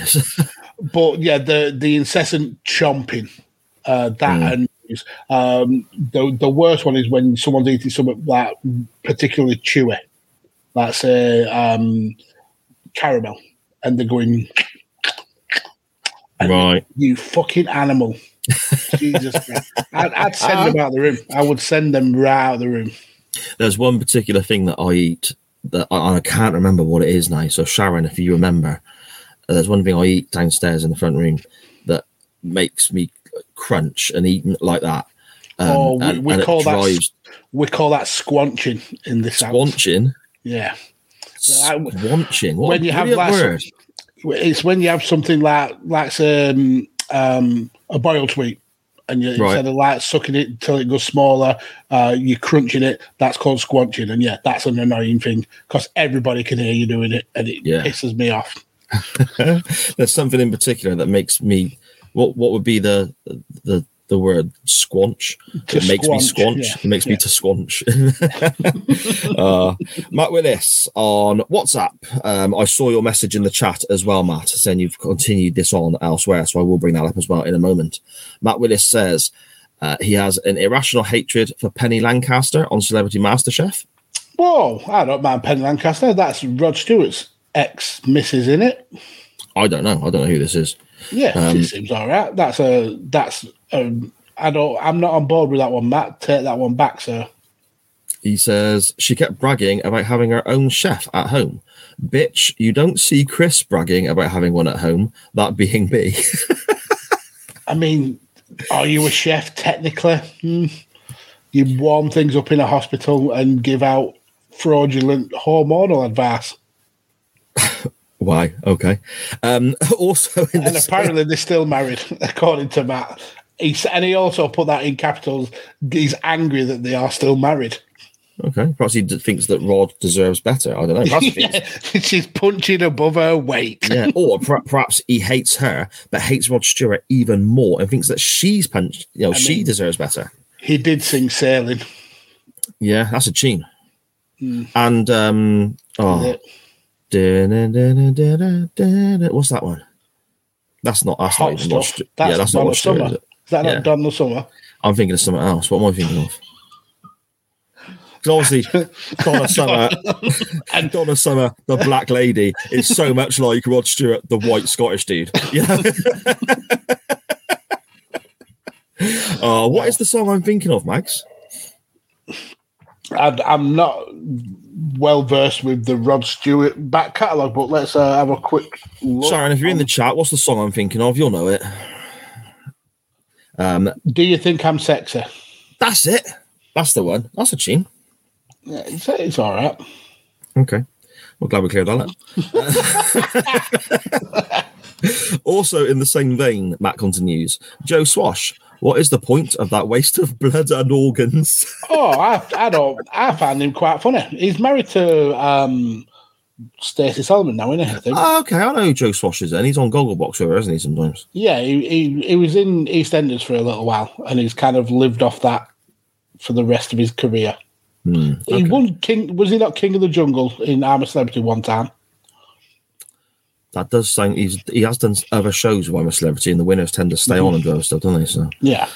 Matt says he's not quirky, he's not funny. As Mags would say, he's stealing a living. Well, Even quoting you to mock Joe, mate. I mean, don't use my quotes against me, Matt. I don't mind a bit of Joe Swash. I don't think he's particularly funny, but he's one of those kind of cockney, cheeky chaps, isn't he? How's it go? That you'll never see me do that ever again. Matt says, I also hate Iron Man matches in wrestling, guaranteed to be won by 1-4 right at the end. I mean, I've seen some that are not that way. There's quite a famous one that involved Ric Flair and Arn Anderson as a tag team that ended 2-0 as opposed to whatever it was. Oh, no, sorry, that was the best out of 3-4s. So maybe you're right, Matt. Yeah, okay. I don't mind them, really. No, there's some good ones. I think the Sasha Banks and Bailey one on NXT was a banger. Yeah, we covered that for SJP, didn't we? That was really good. Yeah, that's true. Matt also says here, Kid Rock is another hate. He single-handedly is the biggest waste of energy to have performed at WrestleMania. Now, I don't know about that because there's been some dodgy-ass performances at WrestleMania. I mean, there's been some real awfulness. The DX band were terrible. I don't know if that was at WrestleMania, though. Yeah, that was WrestleMania 14, played Shawn Michaels to the ring when he lost to Austin. Yeah, they were awful. Yeah. He died, didn't he? The singer. The lead guy from the DX band, he died like literally, I think, in the last few months. Oh, wow. Didn't know that. I say that, died in the last few months. I still think 1980 was only like 10 years ago. So he might have been dead for a long, long time. But, you know, it's... I mean, it doesn't take away the fact that his performance as the singer was awful. No, very true. But yeah, I don't subscribe to Matt's hate of Kid Rock. Yeah, and Dan's put in the chat, that's a big claim when Pitbull exists. And also Flo Rida. He was at WrestleMania before, and he's terrible. Matt actually continues, and I can understand why he has this viewpoint now with the reason he's given here. They gave Kid Rock, they gave him time to do a mini set instead of letting the women have intros for the Battle Royal. And then he didn't allow them to show it on repeat. He can literally go fuck himself. That's fair. Yeah. And I understand the point there. But if you were talking about Kid Rock's musical skill, then yeah, I don't subscribe to that. But yeah, if he had an issue with and caused trouble for the women's wrestlers, yeah, fair play. What a wanker. Yeah, totally. Pimple Dick, indeed. That sort of concludes stuff off Twitter, Facebook, DMs, WhatsApp, and it only took 90 minutes. Why? I mean, don't get me wrong. I'm so happy that people interact with the show. It's always a joy. But why? That's longer than some of our episodes. And I dare say there was many more pet peeves that people had. That could be something that gets revisited. Yeah, 100%. Yeah, 100%. What about yourself, Magsy? You got any that we haven't covered yet? I suppose we covered quite a few as we were going along, didn't we? Yeah, and I agree with a lot of them. Some of them I don't agree with. I'll get the obvious meme out of the way. Yeah, I can't stand bubbly chocolate. We all know that. And it's it's a ridiculous thing to dislike. But for me, probably the main thing is when people chew on their kind of wrists on jumpers or on the collar of T-shirts. That annoys the living piss out of me. When you do the washing up and then somebody... When I do the washing up? No, not you particularly, but you as in a person does the washing up. And then you'll go away and then come back and then all of a sudden there's a full sink of washing up in your thing. My God. When I've done the washing up and I say to the kids, bring your washing up downstairs, I'm washing up now. And then one of them will come down with a random plate 20 minutes later. I want it, honestly... I'd do time for that. I swear to God. That annoys when people leave shoes about. That annoys when probably the biggest kind of ridiculous grind I have is with people's coats. Like I mentioned, we have a vestibule where you can hang coats up, so people have to pass through. Vestibule. But people have to pass through that area to come into the house. Yeah. But yet they'll come in and they'll hang the coat up on the balustrade going up the stairs. And you think you went past where the coats belong. Why didn't you just leave the coat there? Instead, you came further into the building and hung it over the pole at the end of the stairs. Yeah. And I'm forever going back and hanging people's coats up. Eventually, I'm going to take a Stanley knife to them and just cut them up. But that's some kind of real sociopath behaviour, that is. You know? I even once had I want to call it a lost property box, where, because we have people in our house have a tendency to, I've finished with an item, I'll leave it where I finish with it. I won't put it back where it belongs, or I won't return it. I'll just leave it. So I'd go around and that's there, and I'd put it in the box. And if it wasn't claimed, like in a few days, I'm gonna cob it in the bin. For a few days, then everything was picked up, and then the box went away, and then all of a sudden it happened again, and people leave the stuff around. That kind of stuff annoys me. It's pathetic, really. But yeah, it does absolutely annoy me. A couple of things that get me that haven't been mentioned, mate. People who smell. That drives me mad. People who have BO, or I don't know if I'm overly sensitive to it. Bad breath is the worst. Yeah. Oh my God, that drives me mad. It's like, just have a fucking wash, mate. Do you know what I mean? Mm-hmm. Plugs being left on at night. That drives me batty when the kids are left on. Yeah, plugs being left on. So like, I'll go in the kids' rooms before I go to bed. Last thing I do is I lock up downstairs and I'll go in and check all the kids before I go to bed, even though they're much older now. So like, it's just force of habit. And there'll be little standby lights all dotted around the room. Okay. Where stuff's been left on standby. And it's like, just turn your plug off. Just turn your plug off. I mean... That drives me insane. And I get it from my dad, because my dad used to go around turning the plugs off at night as well. That's annoying that you're annoyed by that. Why? I mean, it doesn't affect me. It doesn't happen in my house, I suppose. But yeah, I've never got it's kind of really an old school mentality of making sure you turn all the plugs off. Oh, 100%. When really it's there's so many safety protocols built into plug fittings nowadays that it's not even an issue. The thing is, it's not just say the telly that's on standby. It can be like there's an extension lead, and I don't know what's in that extension lead. Okay, so they could have a phone charger, a gaming charger, or loads of stuff running off this extension lead. But because I see the telly is on standby, I know that those plugs are still on, and that drives me batty. And lastly, it's where I annoy myself with this. Clutter and mess and so on, as we said about Magsy, drives me nuts. Sharon there in the chat saying I have a real issue with electricals. Yeah, I really do. I do turn the kettle off when I go to bed. Yeah, I turn the kettle off at the plug. Yeah, I can't leave it on. The only thing I leave on is the fridge and the freezer. That feels like you're giving yourself more work by having to turn them back on. Well, this is what I was going to say. The thing that drives me mad as well is my own. I suppose you'd call it OCD, but I don't really know what And it's a case of I got my routine at bedtime. And I'll go around locking the doors, checking the windows. Even though it's winter now, I know the windows have not been opened. I will still check the windows, and then I'll check the freezer, the bottom freezer, and the fridge are shut by pushing them all.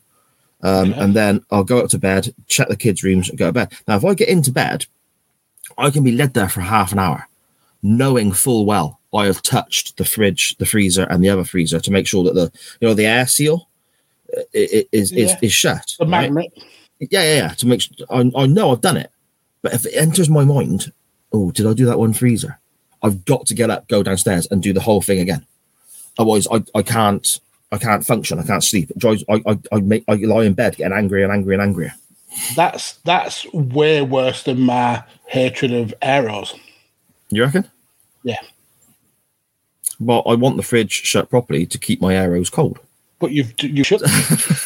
Yeah, but the same as when we go out, I'll check the front door. I'll get in the car, and then it does sound stereotypically OCD. Yeah, cheers, Dan. You're probably right.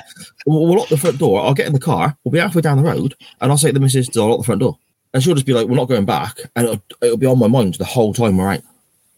You may need therapy. Yeah, I do sound a bit mental, don't I? Yeah. Should we talk a bit of wrestling, mate? I don't know if I dare now, but let's do it. Let's get ready to rumble!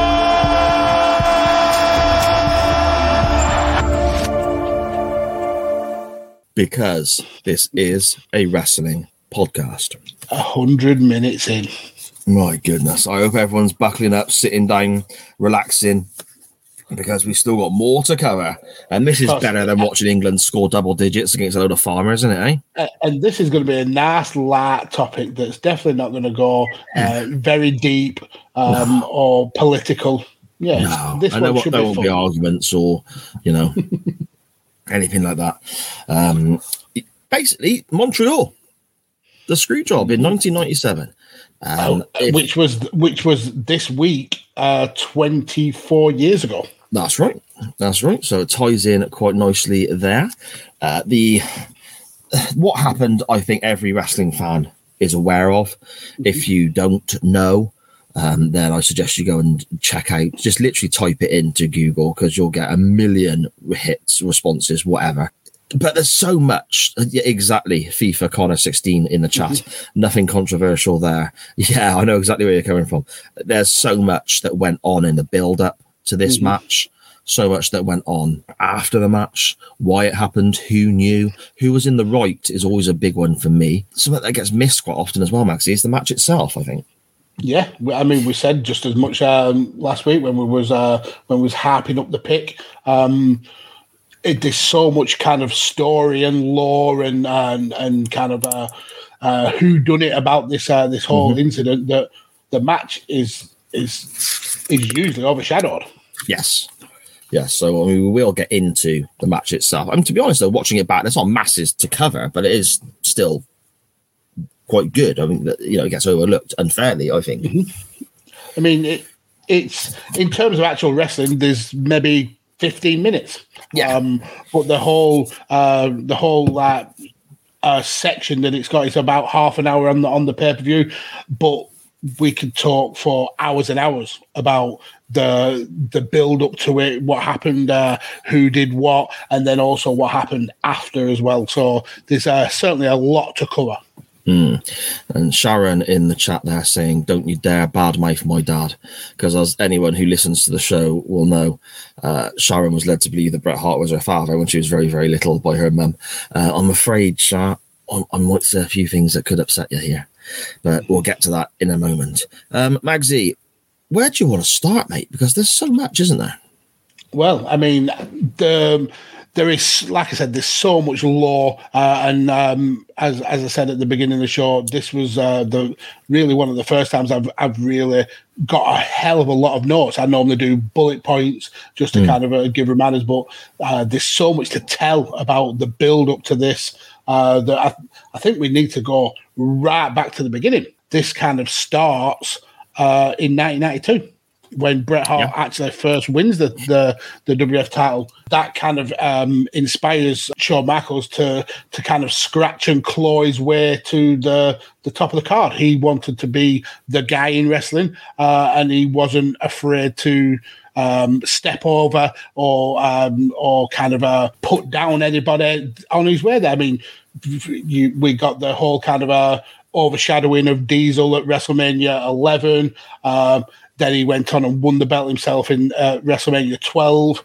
But I think for the reason that this started to brew into a rivalry and a hatred was the way Shawn Michaels acted when he was a champion was totally kind of like in stark contrast to how Bret was. Bret was the kind of like the wholesome, you should be somebody that the company can be proud of. Shawn Michaels was the epitome of a douchebag champion, politicking his way to the top. So then when we get to about 1996, when Bret had his hiatus because of losing to Shawn, he came back and he made a point of ripping into Shawn's attitude, ripping into the fact he did Playgirl, the way that he acted, and that kind of like sparked off what would happen over the next year or so. Yeah. You also had the rumblings in the background, didn't you, of of Brett's contract, which is obviously the big issue coming up with the whole Montreal date and so on. Brett was initially signed famously to a 20-year deal by Vince McMahon. And this was to wrestle for X amount of years at a high pay rate, which would then deteriorate down. Yeah, so the contract was 3 years as a wrestler at 1.5 mil. Then it went down to, I think, 900,000 for 7 years as like an ambassador, and then 10 years as kind of like on the sidelines for $250,000 a year. Yeah, exactly.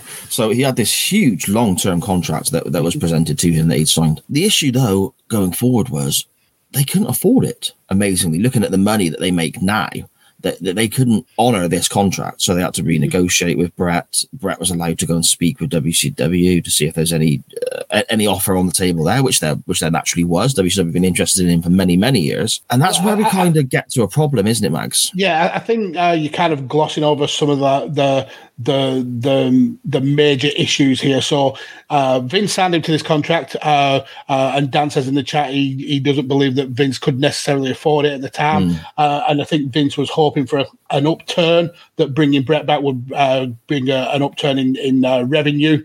When that didn't come, leading into Survivor Series, I think around the 1st of November, he essentially said to Brett, I can't afford this contract. Now, we have a couple of options. One is to defer the payment and hope that we get on the right side of the finances, and I can pay. Yeah, he wanted to sort of the bulk of the early money he was going to put back to the end of the contract, wasn't he? Yeah. He was hoping, effectively an IOU, I guess. So Brett, who was already disillusioned with the company because of what had happened in the build-up to Survivor Series, he totally reneged that. He said, no, absolutely not. So that's when Vince said, then I've got no option to allow you to seek a contract elsewhere. In fact, offering to help kind of negotiate that deal with WCW. Yeah.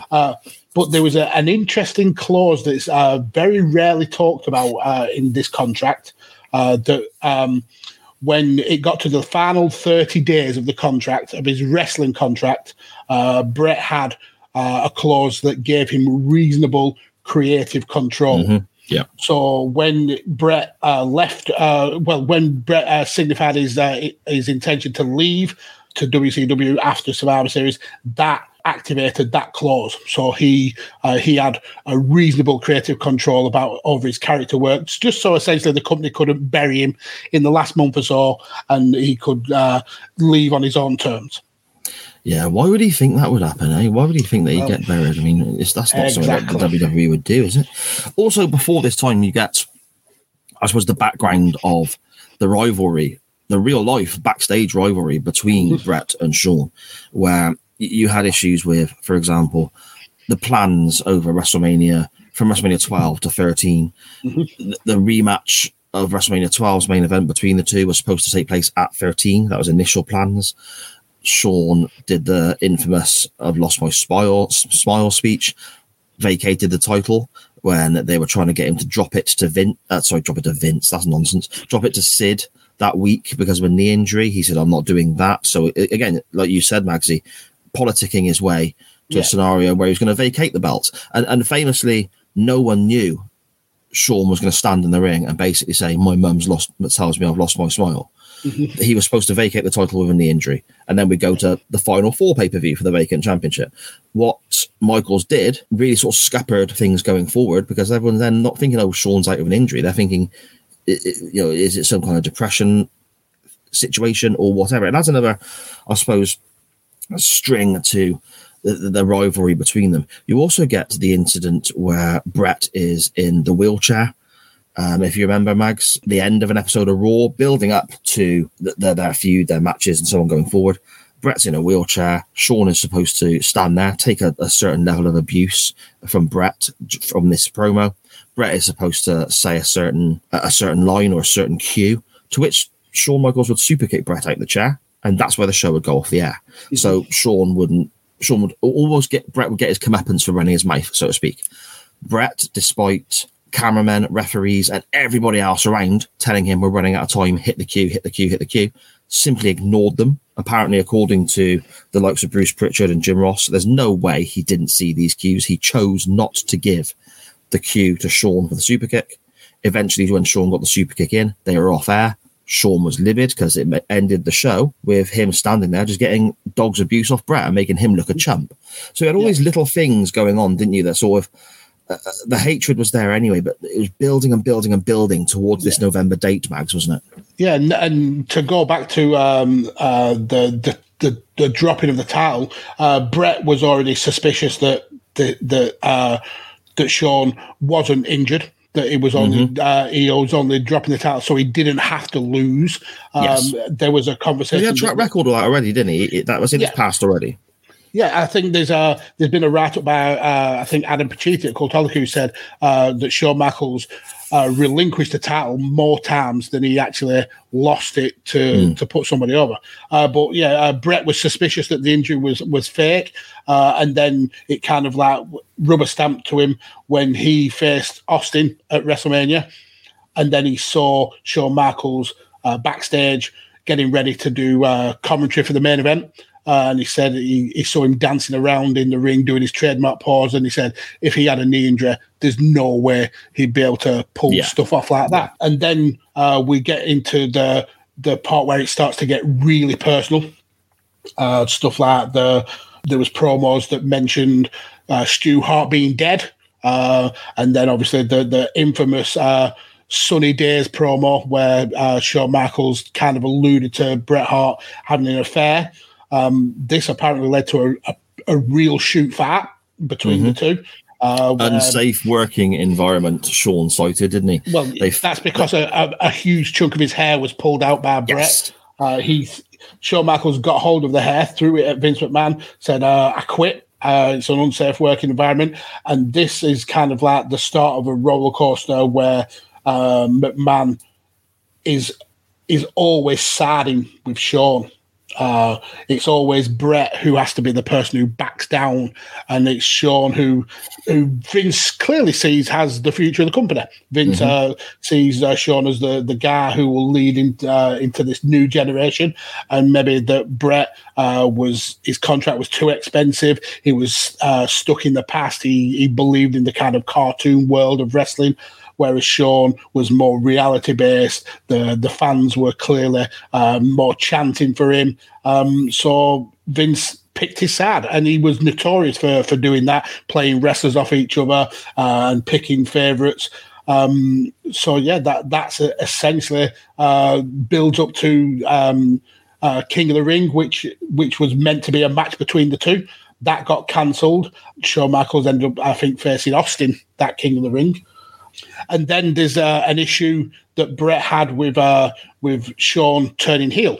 Now, if you remember, in early 1997, Bret had turned heel for the first time in over a decade, since he was in the tag team. Yeah, and he felt that Shawn was going to almost steal his heat, didn't he, as the number one heel? And where would it leave Bret to go? I think there's no ifs, ands, or buts about whether it stole the heel. Shawn Michaels turned heel at SummerSlam.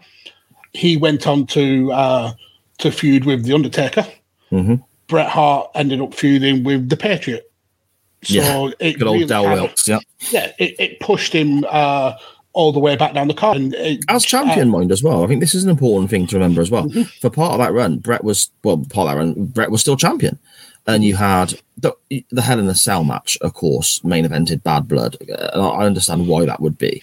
But Bret's matches, often title matches, were lower than Shawn and Undertaker.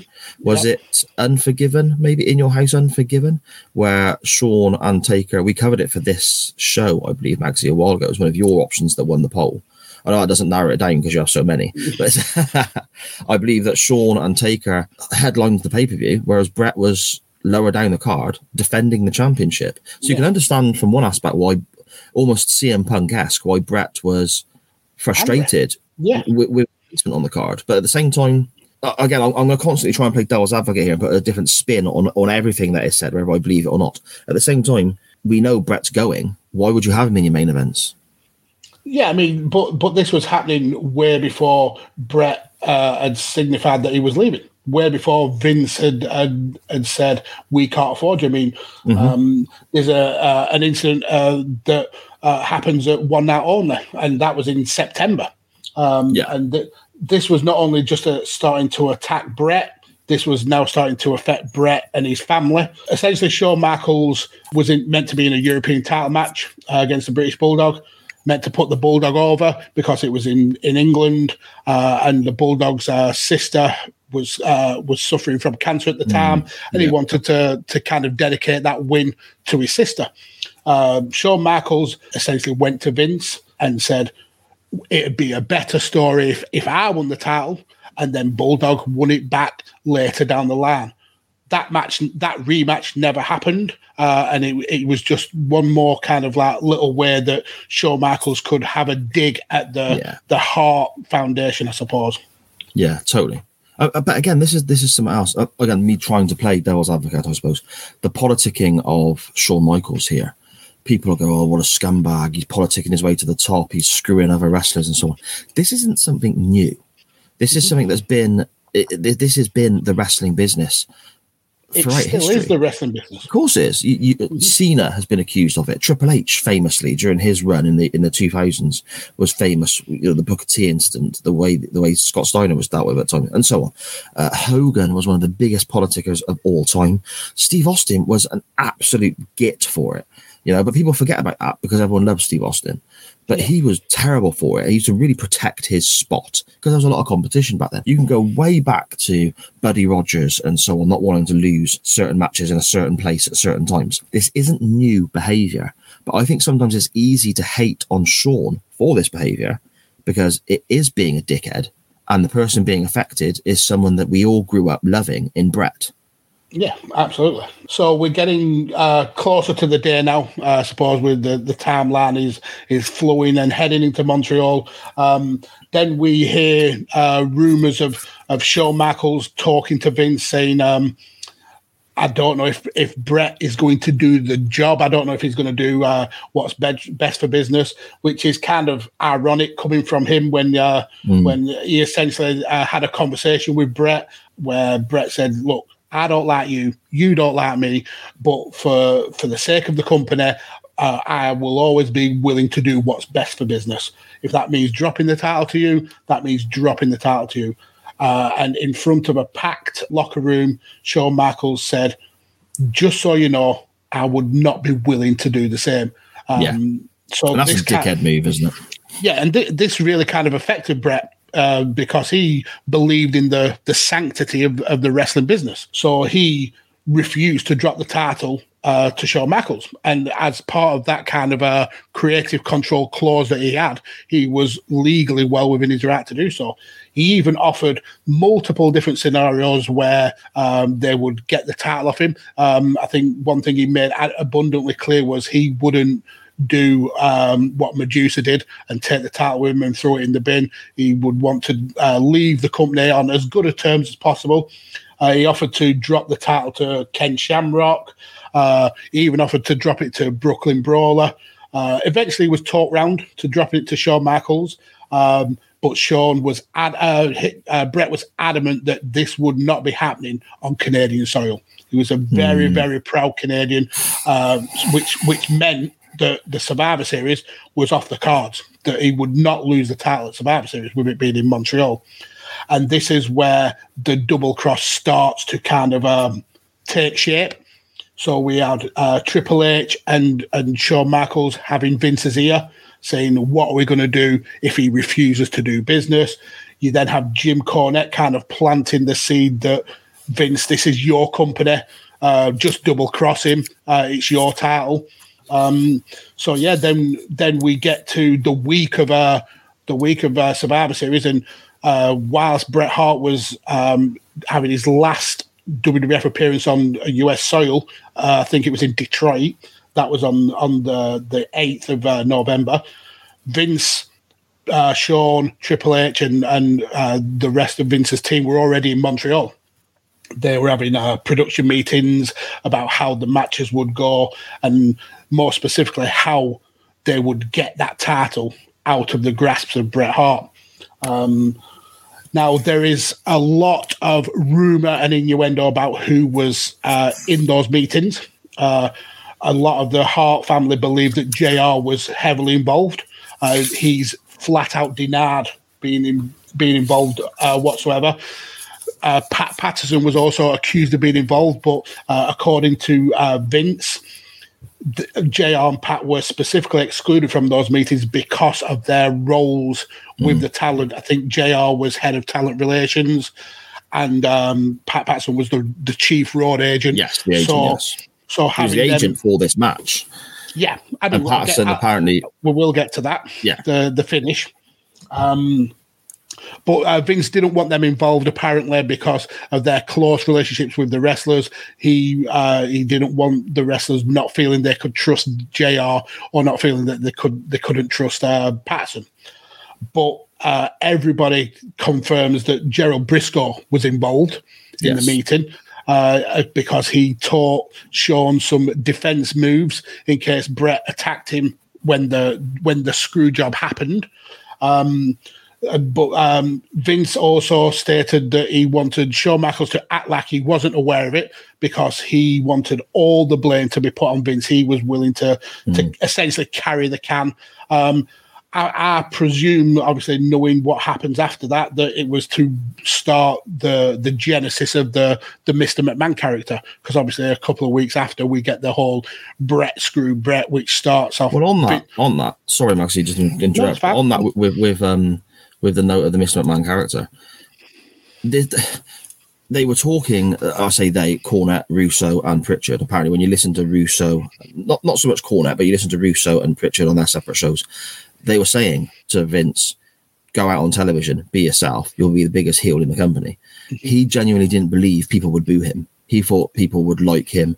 And so when he went and did the infamous Bret Screwed Bret promo or interview, he didn't believe, again, according to Russo and Pritchard, and I'm trying to quote as direct as I can here, but excuse me if I get a few words wrong, he didn't believe that people were going to view him as the villain.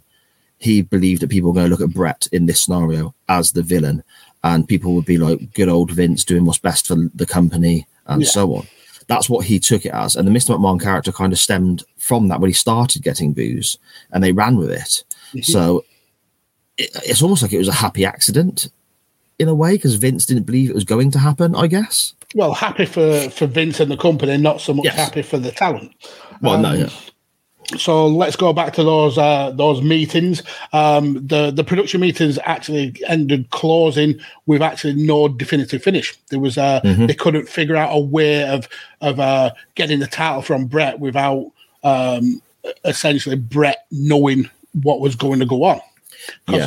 Obviously, you have pre-production meetings and you speak with agents about how the match is going to go, but the struggle was getting that finish. That there could be a point where the screw job could happen, and Bret would be none the wiser.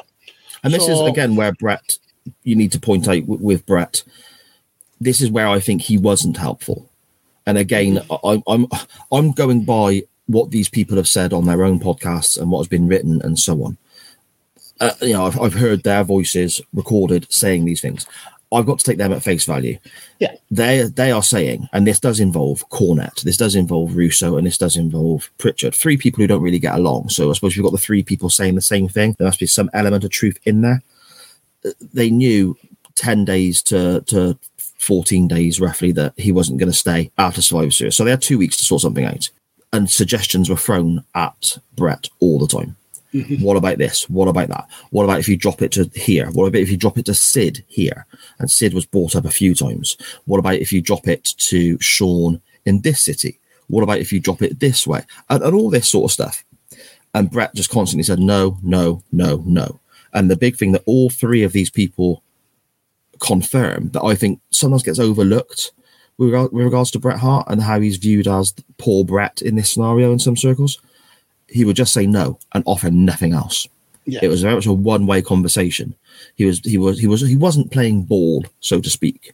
Yeah. So I think that contributes to him making a rod for his own back going into Survivor Series. I think if he wasn't willing to just open the dialogue, what options were left? Really, I guess. Yeah, and if you listen to the Bruce Pritchard podcast in particular, he always says that Vince is open to ideas. If you don't particularly agree with his idea or his view, then that's fine. But offer an alternative. Don't just say I don't agree with it and nothing. So I totally what if, I think, is the phrase that Jim Ross says that is best to use, I guess, or is it Pritchard? One of them anyway. Sorry, mate. Yeah.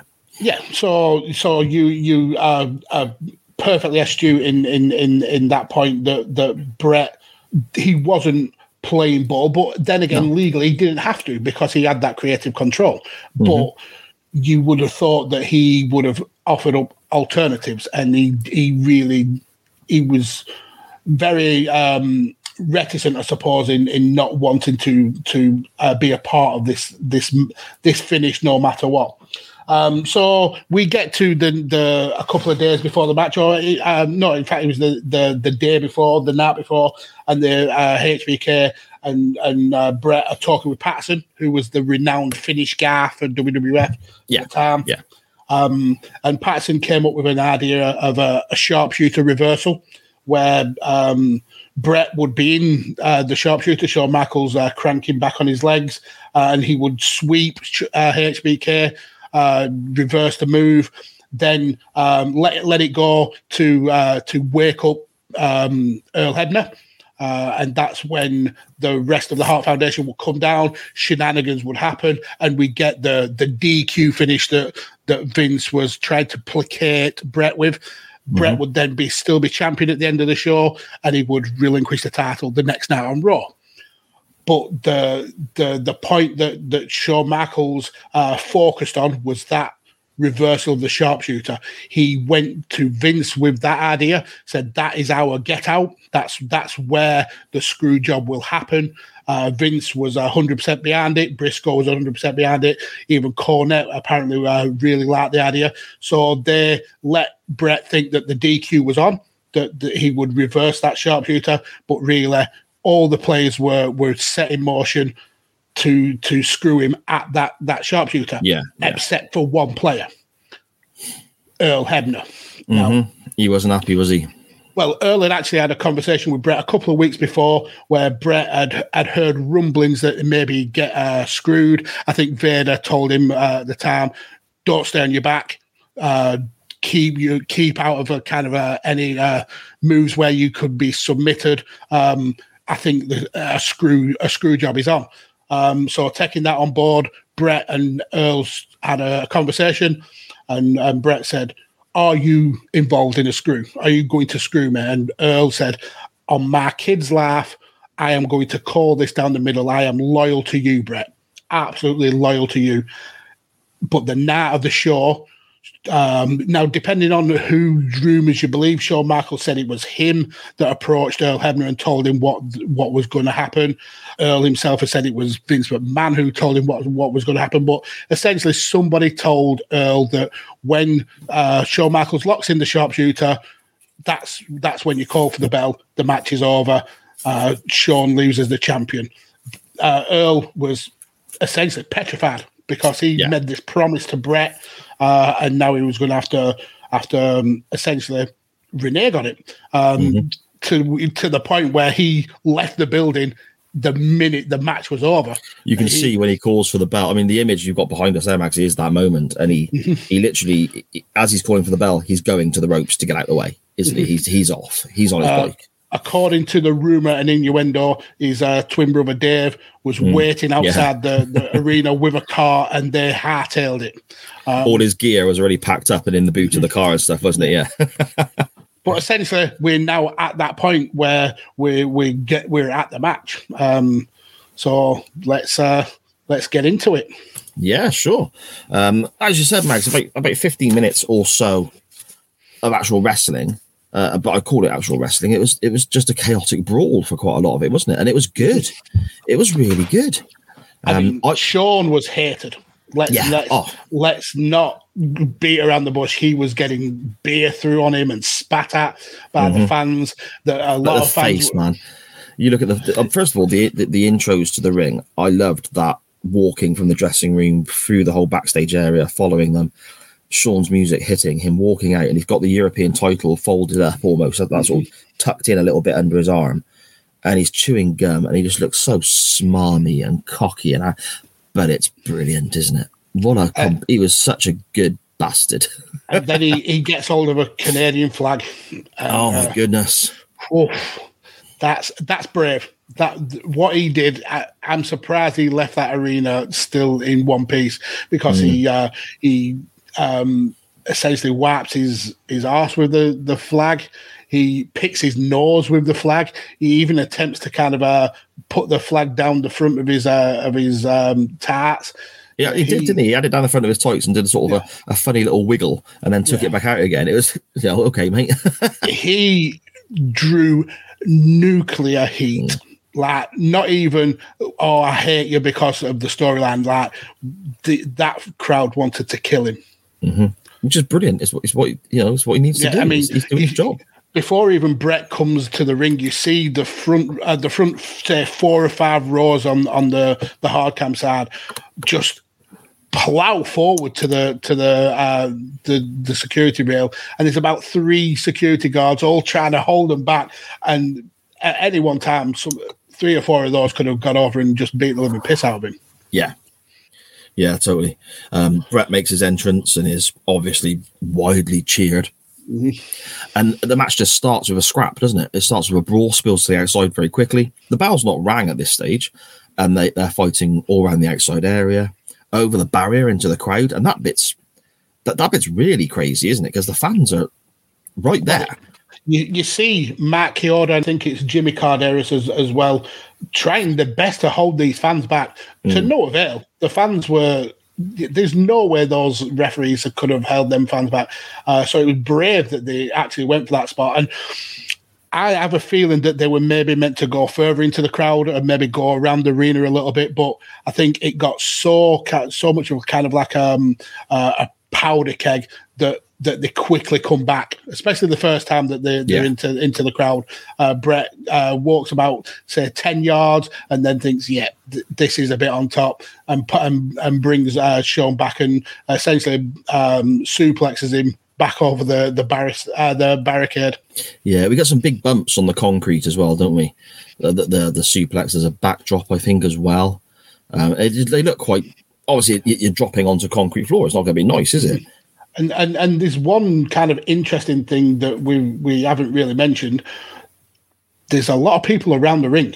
Yes, that's what I was going to come to normally next. Be around the ring.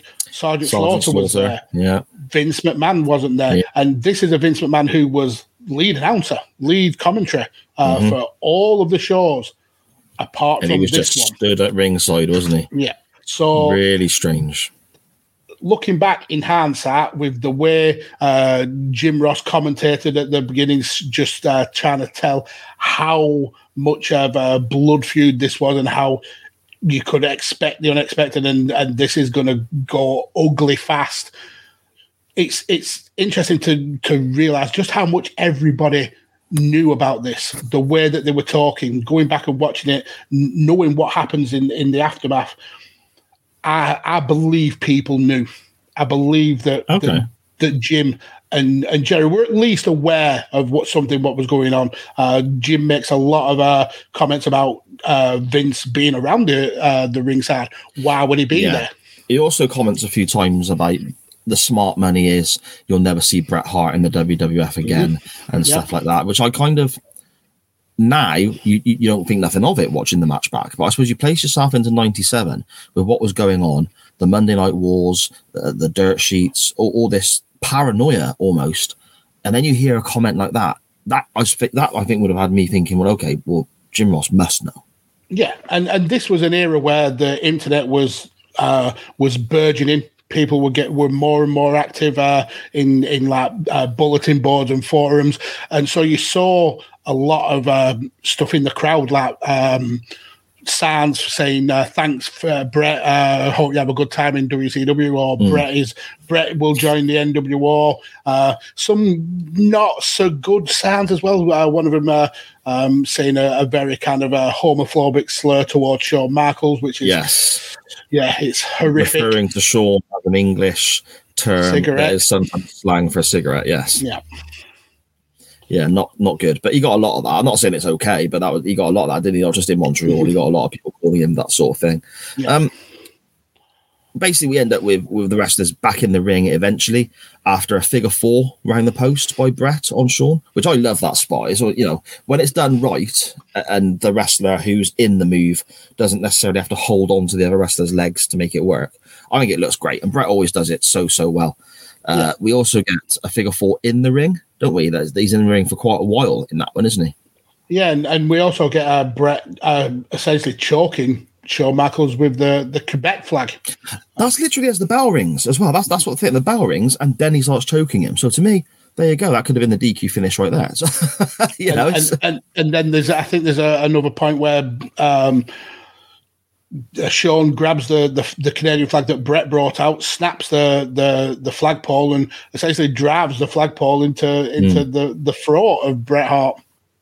Yeah, but I mean, that's kind of it up to the finish, isn't it? The mad brawling and chaos, and then we do get some wrestling, and Brett tends to be the one who's in control, I guess, for the majority of it. But out of that sort of 15 minutes of actual match time, the majority of it is a wild brawl with just this nuclear heat, isn't it, Mags? Yeah, I mean, in the ring, there's very, very little, very basic wrestling. I think you see Shawn does a top row double axe handle.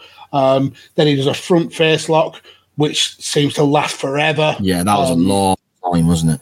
Yeah, so in terms of actual proper wrestling, there's not a lot, but that kind of makes sense because this was a blood feud. These two were here to put on a technically outstanding match. These were here to literally beat the living piss out of each other. Yeah, definitely. And then we come to the moment that I think changed wrestling forever, really. Mm-hmm. It started the Mr. McMahon character. It kind of blew what little remnants that was left of kayfabe away, I guess. And the Mr. McMahon character obviously led to the rise of Austin, the Attitude Era, and I suppose in the long run, the death of WCW. So much stemmed from this moment. Okay, granted, there's lots of other things that happened in between this and those other dates, but you can trace pretty much everything back to this exact moment in November in '97.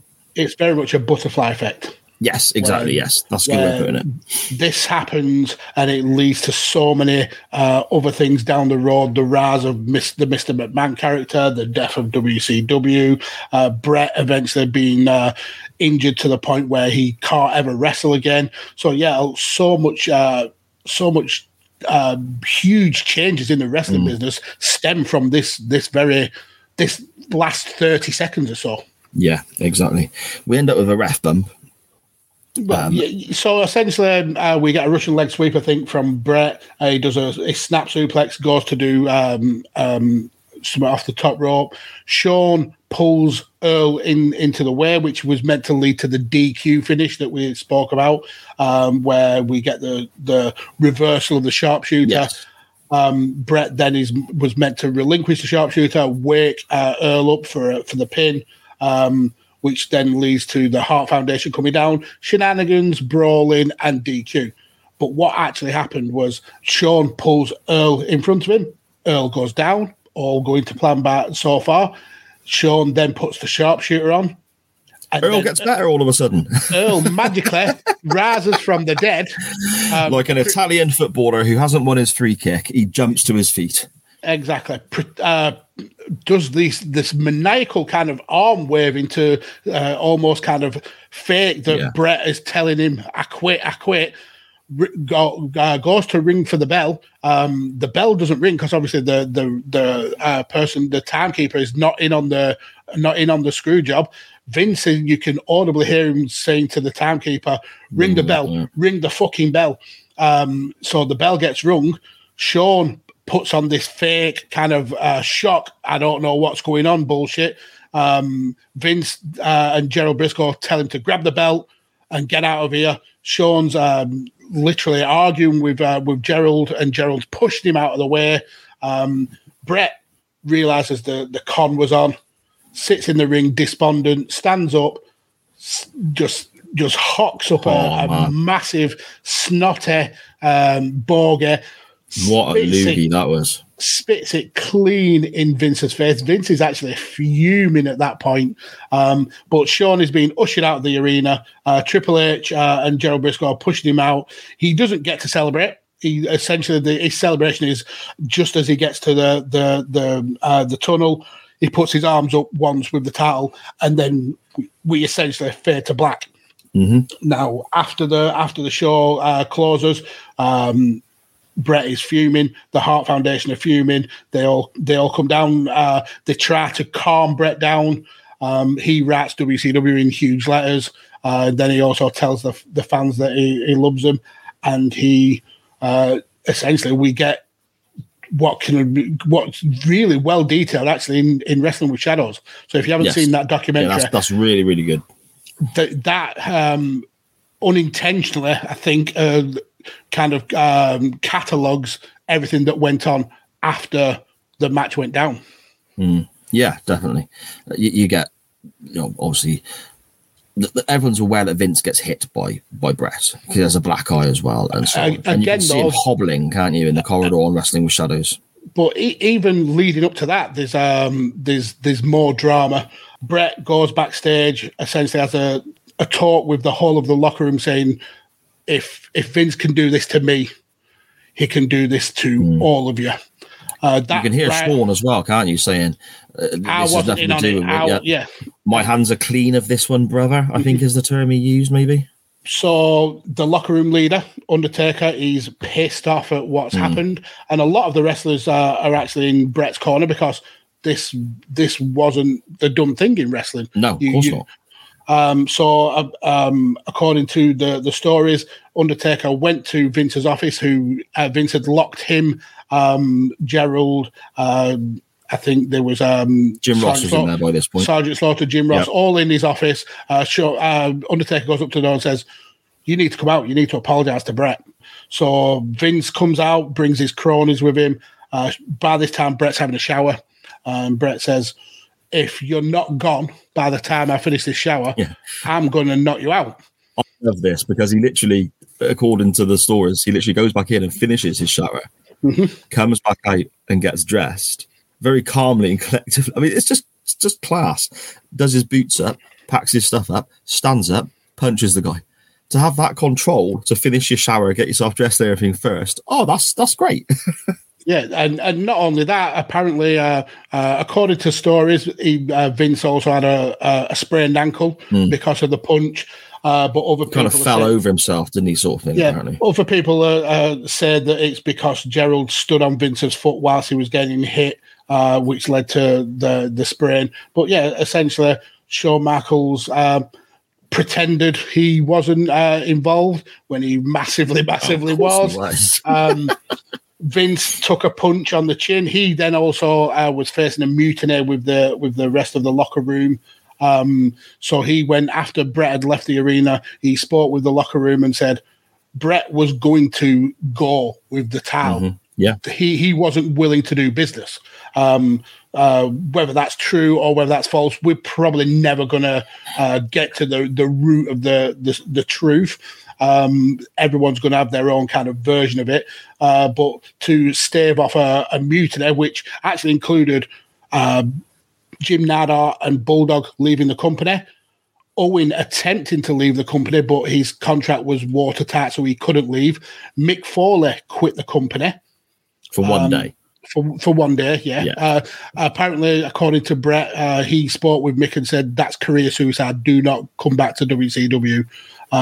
Which kind of taught Mick round. Rick Rude, who was actually in the part of DX, he left the company in disgust. Yeah, and that led he rang to, Bischoff from the arena in Montreal, didn't he? Apparently, yeah. And Bischoff he mentioned it on the next night's Nitro and what had happened backstage. Which if he didn't have Rude calling him, he wouldn't have known what had gone on. But Rude showed up on Raw, which had already been pre-taped, and he then showed up on Nitro on the very same night, clean shaven, which is I think is absolutely brilliant. But yeah, this a lot of people were quite rightly pissed off with how this went down from both sides, from both how Bret's attitude was. There's a lot of people who think he should have been more willing to drop the title, and then there's people who are firmly in the camp of the screw job was absolutely not the right way to go. A lot of people have their opinions on it, and like I said, I don't think we're ever going to get any kind of definitive clarity about what went on and who knew what. It's always going to be in that kind of like rumor and innuendo bracket, I suppose, but it makes for very, very interesting research about just how grimy the world of wrestling actually is. Yeah, definitely so. I mean, I suppose if you want to talk in factual scenarios, I guess, with regards to people that knew, as far as I could make out, that we knew. Obviously, Shawn knew. Obviously. Triple H and Vince obviously knew. They were both aware. Gerald Briscoe had to know. Yep. And Earl Hebner. knew. Those are the only guys who realistically we know for sure actually knew, because there's so many different contradicting stories. I mean, Cornette says he found out this, he found out that, and then you've got people saying, well, no, Cornette wasn't at that meeting. Russo says he suggested the idea. Of course he bloody did, bro. Yeah, but then people Cornette have said he suggested the idea. Yeah, I mean, again, this is something that in that 10-day period building up to the Survivor Series, when they were offering Bret all these different ideas and finishes, and Bret was just not being helpful, not playing ball at all. Apparently, I've made a list here of the names that I sort of, wherever we go. This is where the bits of paper get on my nerves, Magsy, because I want to find the right one. People suggesting to Vince, and this is other people corroborating, that these people did suggest this. Vince Russo, Bruce Pritchard, Triple H, Jim Cornette, Pat Patterson, all in front of other people who have witnesses to state that they suggested to Vince, if he won't do business, then we do business for him. Screw it. Vince always apparently responded with, no, we've got to find another way to do it. So all of those people in front of other people did suggest the screw job, but they were all, Russo, Pritchard, Triple H, Cornette and Patterson, were all told, no, we're not doing that. Eventually it did happen, obviously. I suppose to summarise then, Magsy, because we've gone on a long time tonight, and I want to say thank you to everyone who's still in the chat and still with us, sticking with us through these two big topics. And it's really interesting conversation as well. You could have easily watched the whole of the pay-per-view and be on the main event right now. Yeah, exactly. But yeah, we massively appreciate you. To summarise, Magsy, where do you stand before I give my thoughts? Where do you stand on what happened with Montreal, the screw job? Who was in the right, if anyone? Who was in the wrong, if anyone? Do you have any sort of final thoughts to sort of go along with it? It's really hard to have a definitive opinion on it, because there's so much of it that is up in the air. Personally, I think there's not a lot of people in this who come out smelling of roses. No, I agree. In terms of the actual screw job, horrific way to do business. No doubt about it. Was it infamous? Are we still talking about it now? Has it given us loads and loads of content? Absolutely. But the way of screwing over such a servant to your company, especially when it was your doing and giving them a contract that you couldn't afford, that led to this kind of breakdown. The screw job is absolutely horrific. That being said, Bret could have done more, I suppose, in terms of playing the game, in terms of dropping the title. Exactly. I understand his issue with not wanting to drop it to Shawn. Obviously, that had been a very personal and very kind of deep rivalry that they'd had for a number of years. It was hatred, wasn't it? They despised each other. Yeah, but he was offered other alternatives, dropping it to different wrestlers, dropping it in different places. I think him having this kind of this kind of deep-rooted opinion of not losing on Canadian soil was a little bit almost childish, I want to say. Yeah, I can go on that. Because how many times do we see wrestlers now when they have a hometown match, they're the ones that usually put somebody else over. They're normally the ones that lose. And I think sometimes Bret believed so hard in the world of wrestling that he kind of mixed the kayfabe and the reality up to a point where he didn't know which was which. So in terms of who is in the wrong here, I think everybody is in the wrong to different degrees. For me, probably the worst in the wrong are the likes of Vince, the likes of Shawn Michaels, the very surreptitious attitudes of Triple H, who seemed very snaky at the time, especially if you watch that Wrestling with Shadows documentary where he's swearing that he had nothing to do with it, when in reality he was one of the main kind of people who was pushing for the screw job. Well, he was on that list of people I read out who suggested it, you know? Yeah, exactly. People have said, I was in the room, so. So I think the least act wrong would be Bret. Because he didn't know what was going on in terms of the screw job, but he could have also played ball a little bit better in terms of dropping the towel. So there's nobody in the right. It's just more matters of who is the most in the wrong, I suppose. Yeah, I think you're absolutely spot on. I suppose, sort of briefly, my last thoughts summarising the Montreal screw job in general. Bret and Shawn both acted like a pair of dicks for a couple of years.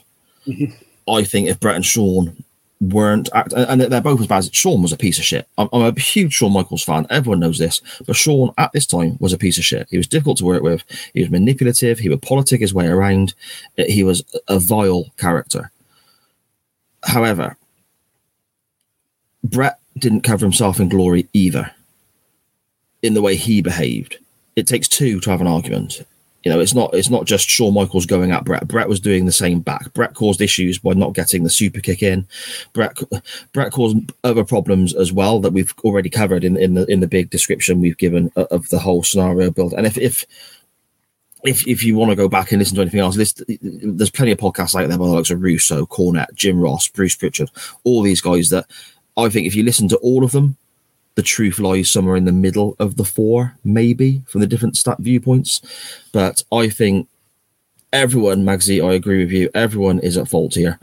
I think the biggest culprit is Vince McMahon, because if he was maybe a little bit more savvy with regards to the contract he was offering out, a little bit more savvy with regards to the timeline going towards the contract expiring, getting the belt off Bret before this even became a problem. You know, this whole thing probably could have been avoided. Bret could have left without an issue because the championship wasn't on him. It's as simple as that. He didn't need to wait to get down to the last 2-3 weeks to suddenly realise, oh shit, I've got a problem. He could have had the belt off Bret at the beginning of October. Yeah, it's as simple as that. You know, they are aware his contract was expiring in October. Well, I think they had them. I think they had the meeting to discuss his contract on the 1st of November, which is. That's the meeting where Vince confirmed that he couldn't afford Bret. Okay. But so at the same time, that leaves them 8 days to come up with something. At the same time, why have you left it that late? Well, if you know this guy's contract is running out, even if you're not sure if you can afford it or not, why take the risk? Get the belt off him. It's not that his contract was running out. He clearly had 19 years left on his contract. No, that's what I mean. It was at that point, you know, where Vince knew he had to do something. Yeah. Why not get the belt off him first, then go and speak to him? Why put the belt on him in the first place? Exactly. So I think Shawn. I think Vince is the biggest culprit here because he's made this scenario happen between two guys who. And not only that, and I want to give a shout out to. Eric Beeston from What Culture, who I've used quite a lot of his writings for the research that I've used. But he did a really good write-up for this. I implore you to go out and look it up. Really goes more in depth than we've got in, and we've done an hour about this. But he essentially finishes his article kind of proportionate in blame, and he says essentially that history will treat Montreal as if it was about Bret Hart and Shawn Michaels and their personal and professional rivalry, when in reality, this is all about Vince McMahon and how he failed as a leader, where he would allow wrestlers to use their stroke and their politicking, as well as playing one wrestler off another wrestler, telling one wrestler one thing, but then talking to another wrestler about another thing. As a leader of a company, he failed in his job to do the best for the workers. Ironically, it led to some of the most profitable wrestling that he's had. But yeah, essentially, this wasn't about Hart versus Michaels. This was about McMahon failing as the owner of a company. Yeah, that's what I'm getting at. Saying that Vince has the most blame on his head, I guess. He is the biggest culprit here in the build-up to this happening. But they got to a point where this happening was inevitable. Shawn is a piece of crap. We know that. As much as I love the guy, he's my favourite wrestler of all time, he was a piece of shit. He behaved in a disgusting way, which added to the tension, of course. But I think it's very easy here, and I don't want to come across like I'm picking on Bret Hart. That's not the case at all. Being screwed in this way is horrible. It's a terrible thing to have happened to anyone. However, this feeling some people have that Bret is a victim and not to be blamed, or has less blame on him than other people and so on, I don't get on with at all. I put Bret right in the mix of this as well. He had the opportunity to play ball. He had the opportunity. Yes, okay, he's got this creative control clause, but Bret cites about how the traditions of the wrestling business are so important to him. You do business on the way out. That's the way it's always been. That's the way it's always been. You do business on the way out. It's a really famous saying. So Bret should have done business on the way out. Not losing to Shawn in Canada when that was the plan all along. If he was going to stay, that was the initial plan, that he was going to lose to Shawn in Canada anyway. Again, I'm playing my creative control card. Where have we heard that before? Brother. And Bret's a huge critic of how Hogan politicked his way around in different scenarios. Correct.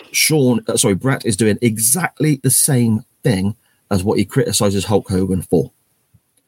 Also, a couple of little other bits that add up as well along the way. In 91, when Bret was the Intercontinental Champion, he was negotiating with Vince, with WCW. He was offered more money in 91 to go to WCW, but hadn't realized that his contract had automatically rolled on. Correct. And so he had to stay. That's when we got he had 121 degree temperature and he lost to the Mountie. That was because he had contract dealings with WCW, had agreed a contract with him, but then had to renege with WCW because his contract had renewed. It hit a clause that made it roll on for another, I think it was another 18 months or 12 months, wasn't it? So Vince essentially stripped him of the title, gave him some time to kind of like think it through, and eventually they had talks, and Vince promised that Bret was going to be the future of the company, and a year down the line he was the top dog. So Bret isn't the innocent kind of the person who's always had wrong done to him. That's what I'm trying to get at. Yeah, he's very much in that scenario in 91. He was going to leave. He was going to walk out, whether he was champion or not. That was his plan. Well, so he was the champion. Yeah, he was the Intercontinental champion. Leave as champion. Yeah, he has previous in this scenario, in virtually the same sort of scenario. Really, you also got to think as well about the whole Wrestling with Shadows scenario. Okay, that documentary is fantastic, and if you've not seen it, I completely agree with Magsy. Go and watch it; it's fantastic. Take it all with a pinch of salt because it is very much filmed from the behind Bret Hart's shoulder aspect, so it looks a certain way. That's what it was meant to be. It was meant to be like almost like a documentary of Bret's a year in the life of Bret in the WWF. It was just more by luck than judgment that they caught what would have been the biggest incident of his career. Yeah. They also, however, caught a private meeting between Vince and Bret, sitting down to have a one-to-one chat privately. Everyone else was told to leave. All the agents, even Patterson wasn't allowed in the room. Everyone was told to get out. Bret wore a wire and recorded that private conversation.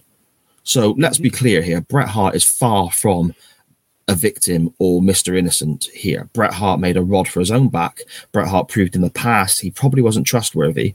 So saying I'm going to turn up on Raw with the championship and vacate it. Vince created this scenario. Shawn's behavior added the spice by being a dick. And I think Bret's own past actions made him untrustworthy. Yeah, and that's kind of, I think, where we get to with Montreal, Mags. And not only Bret's actions, the actions of other wrestlers who had left the company on bad terms. The Medusa stuff, for instance, where a WWF title was on the enemy's show and thrown in the bin. The last thing, I mean, women's wrestling was in the toilet back then anyway. So even though that was massively controversial, it would have been infinitely worse if it was the top belt from the WWF being thrown away on Nitro. It would have been horrific. What a moment that would have been, though. Yeah. And at that time, Bischoff would have been all about that. Yeah, I mean, now, Bischoff says he wouldn't have done it because he's already been sued once. But I don't believe him, mate. I don't believe him. Anyway, he would have done that. Magsy, we got to go. It's 2 hours, 40 minutes into the show, my friend. My wife probably wants to come to bed. This is where she sleeps right behind me. So very quickly, we need to rate the match itself out of 10 and then give our links for next week, bud. Okay, so the way we do it is we rate the match and not necessarily all the shenanigans around it. So in terms of a wrestling match, this is not bad, but it's not brilliant. No. It's very, very basic. It's a brawl, essentially.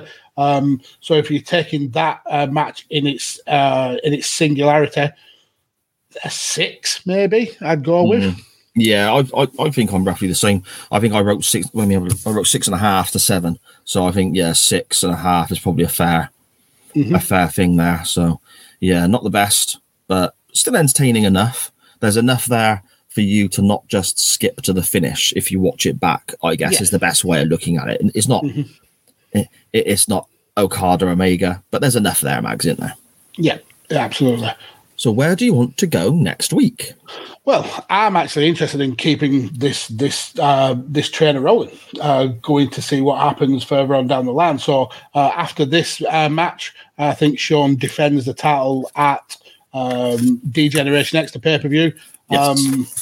Is that against Ken Shamrock, I believe? Yeah, that's right. But the next kind of major storyline is the passing the torch on to someone who will become the face of the company for the next few years. That's Stone Cold Steve Austin. And he had a kind of rising prominence all the way through the end of 96, all the way through 1997. But it was really in 1998 where he became the huge star. And it started with him winning the 1998 Royal Rumble. So I actually want to go to that. I want to go to watch the 1998 Royal Rumble where Austin wins the match and eventually will go on to WrestleMania 14 to dethrone Shawn Michaels and end this reign of tyranny. See, that's funny because I've put a Rumble up on the options before, and my main thought was, how brilliant is that going to be going the week after with so many different ways, you can 30 different blokes and different and that's a great Rumble as well. I really, because Austin's just an absolute star at this time, isn't he?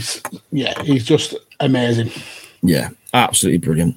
Okay, I mean, very quickly before I get to mine, my wife there in the chat saying I do, as in she wants to go to bed. Sharon, I'm really sorry that we've gone on long. Love you to bits. Really, really, really appreciate you tolerating Mags and I talking about fake fighting in your bedroom for so long. You are a star.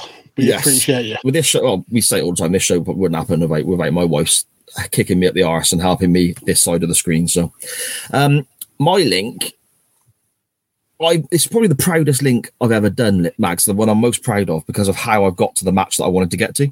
Oh, here we go. Okay. Convoluted. Right. But it all does make sense. I had a conversation online with various people, yourself included, about Lex Luger and saying Lex Luger at one stage did have good wrestling matches, 88, 89, couple in 87. He had some good wrestling matches. And I also had a conversation and got called old in the Radiotechers chat group for liking Barry Windham or being a bit of a Windham fan. So what I would like to do is the link of D-Generation X, ravishing Rick Rude. Rick Rude, as discussed on Bang Bang podcast this week, Rick Rude wrestled at Clash of the Champions 21 and had Hiro Matsuda ringside as a judge in a match there. Okay, I'm going to take that of Matsuda being ringside and say Matsuda was also ringside at the Chi-Town Rumble event in 1989, where Lex Luger wrestled Barry Windham.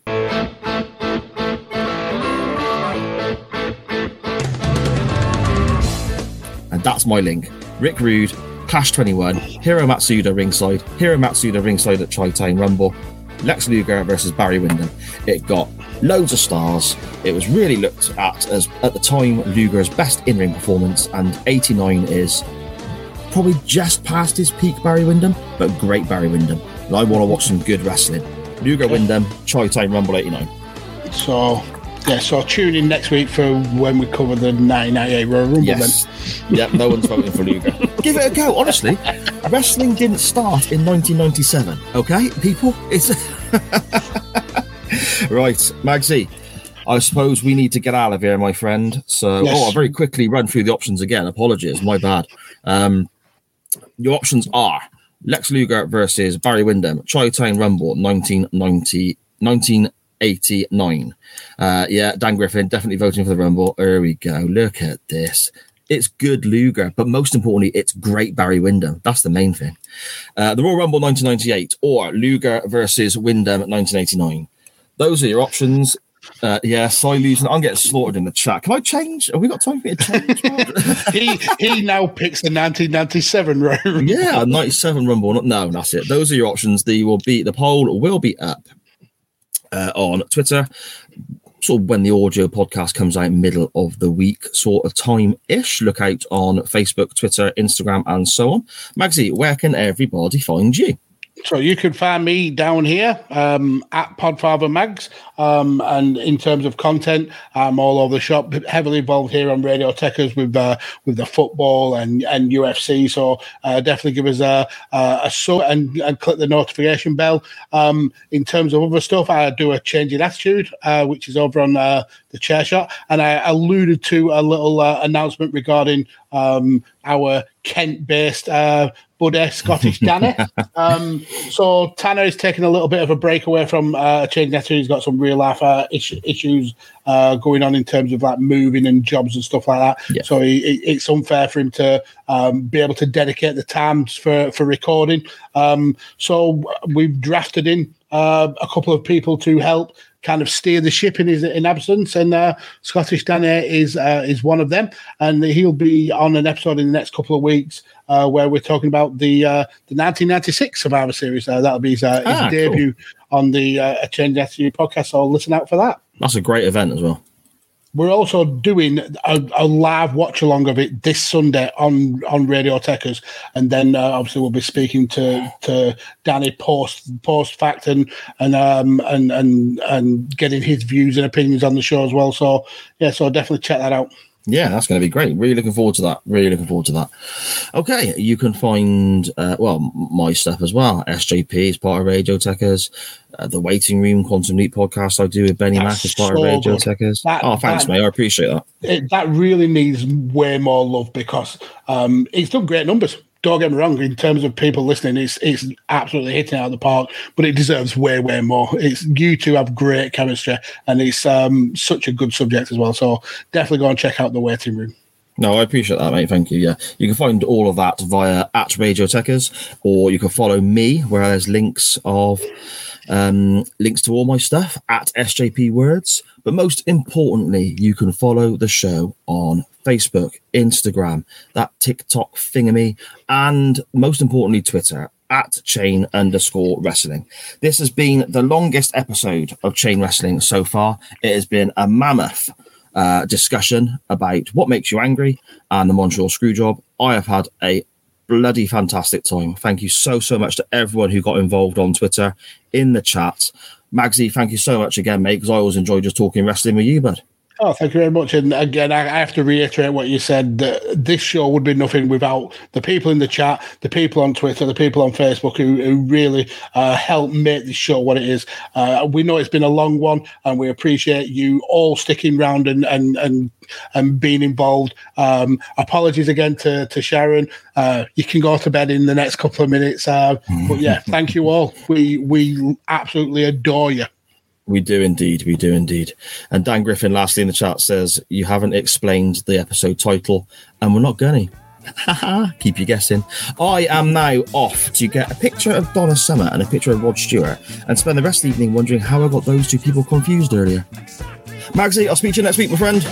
Bye-bye.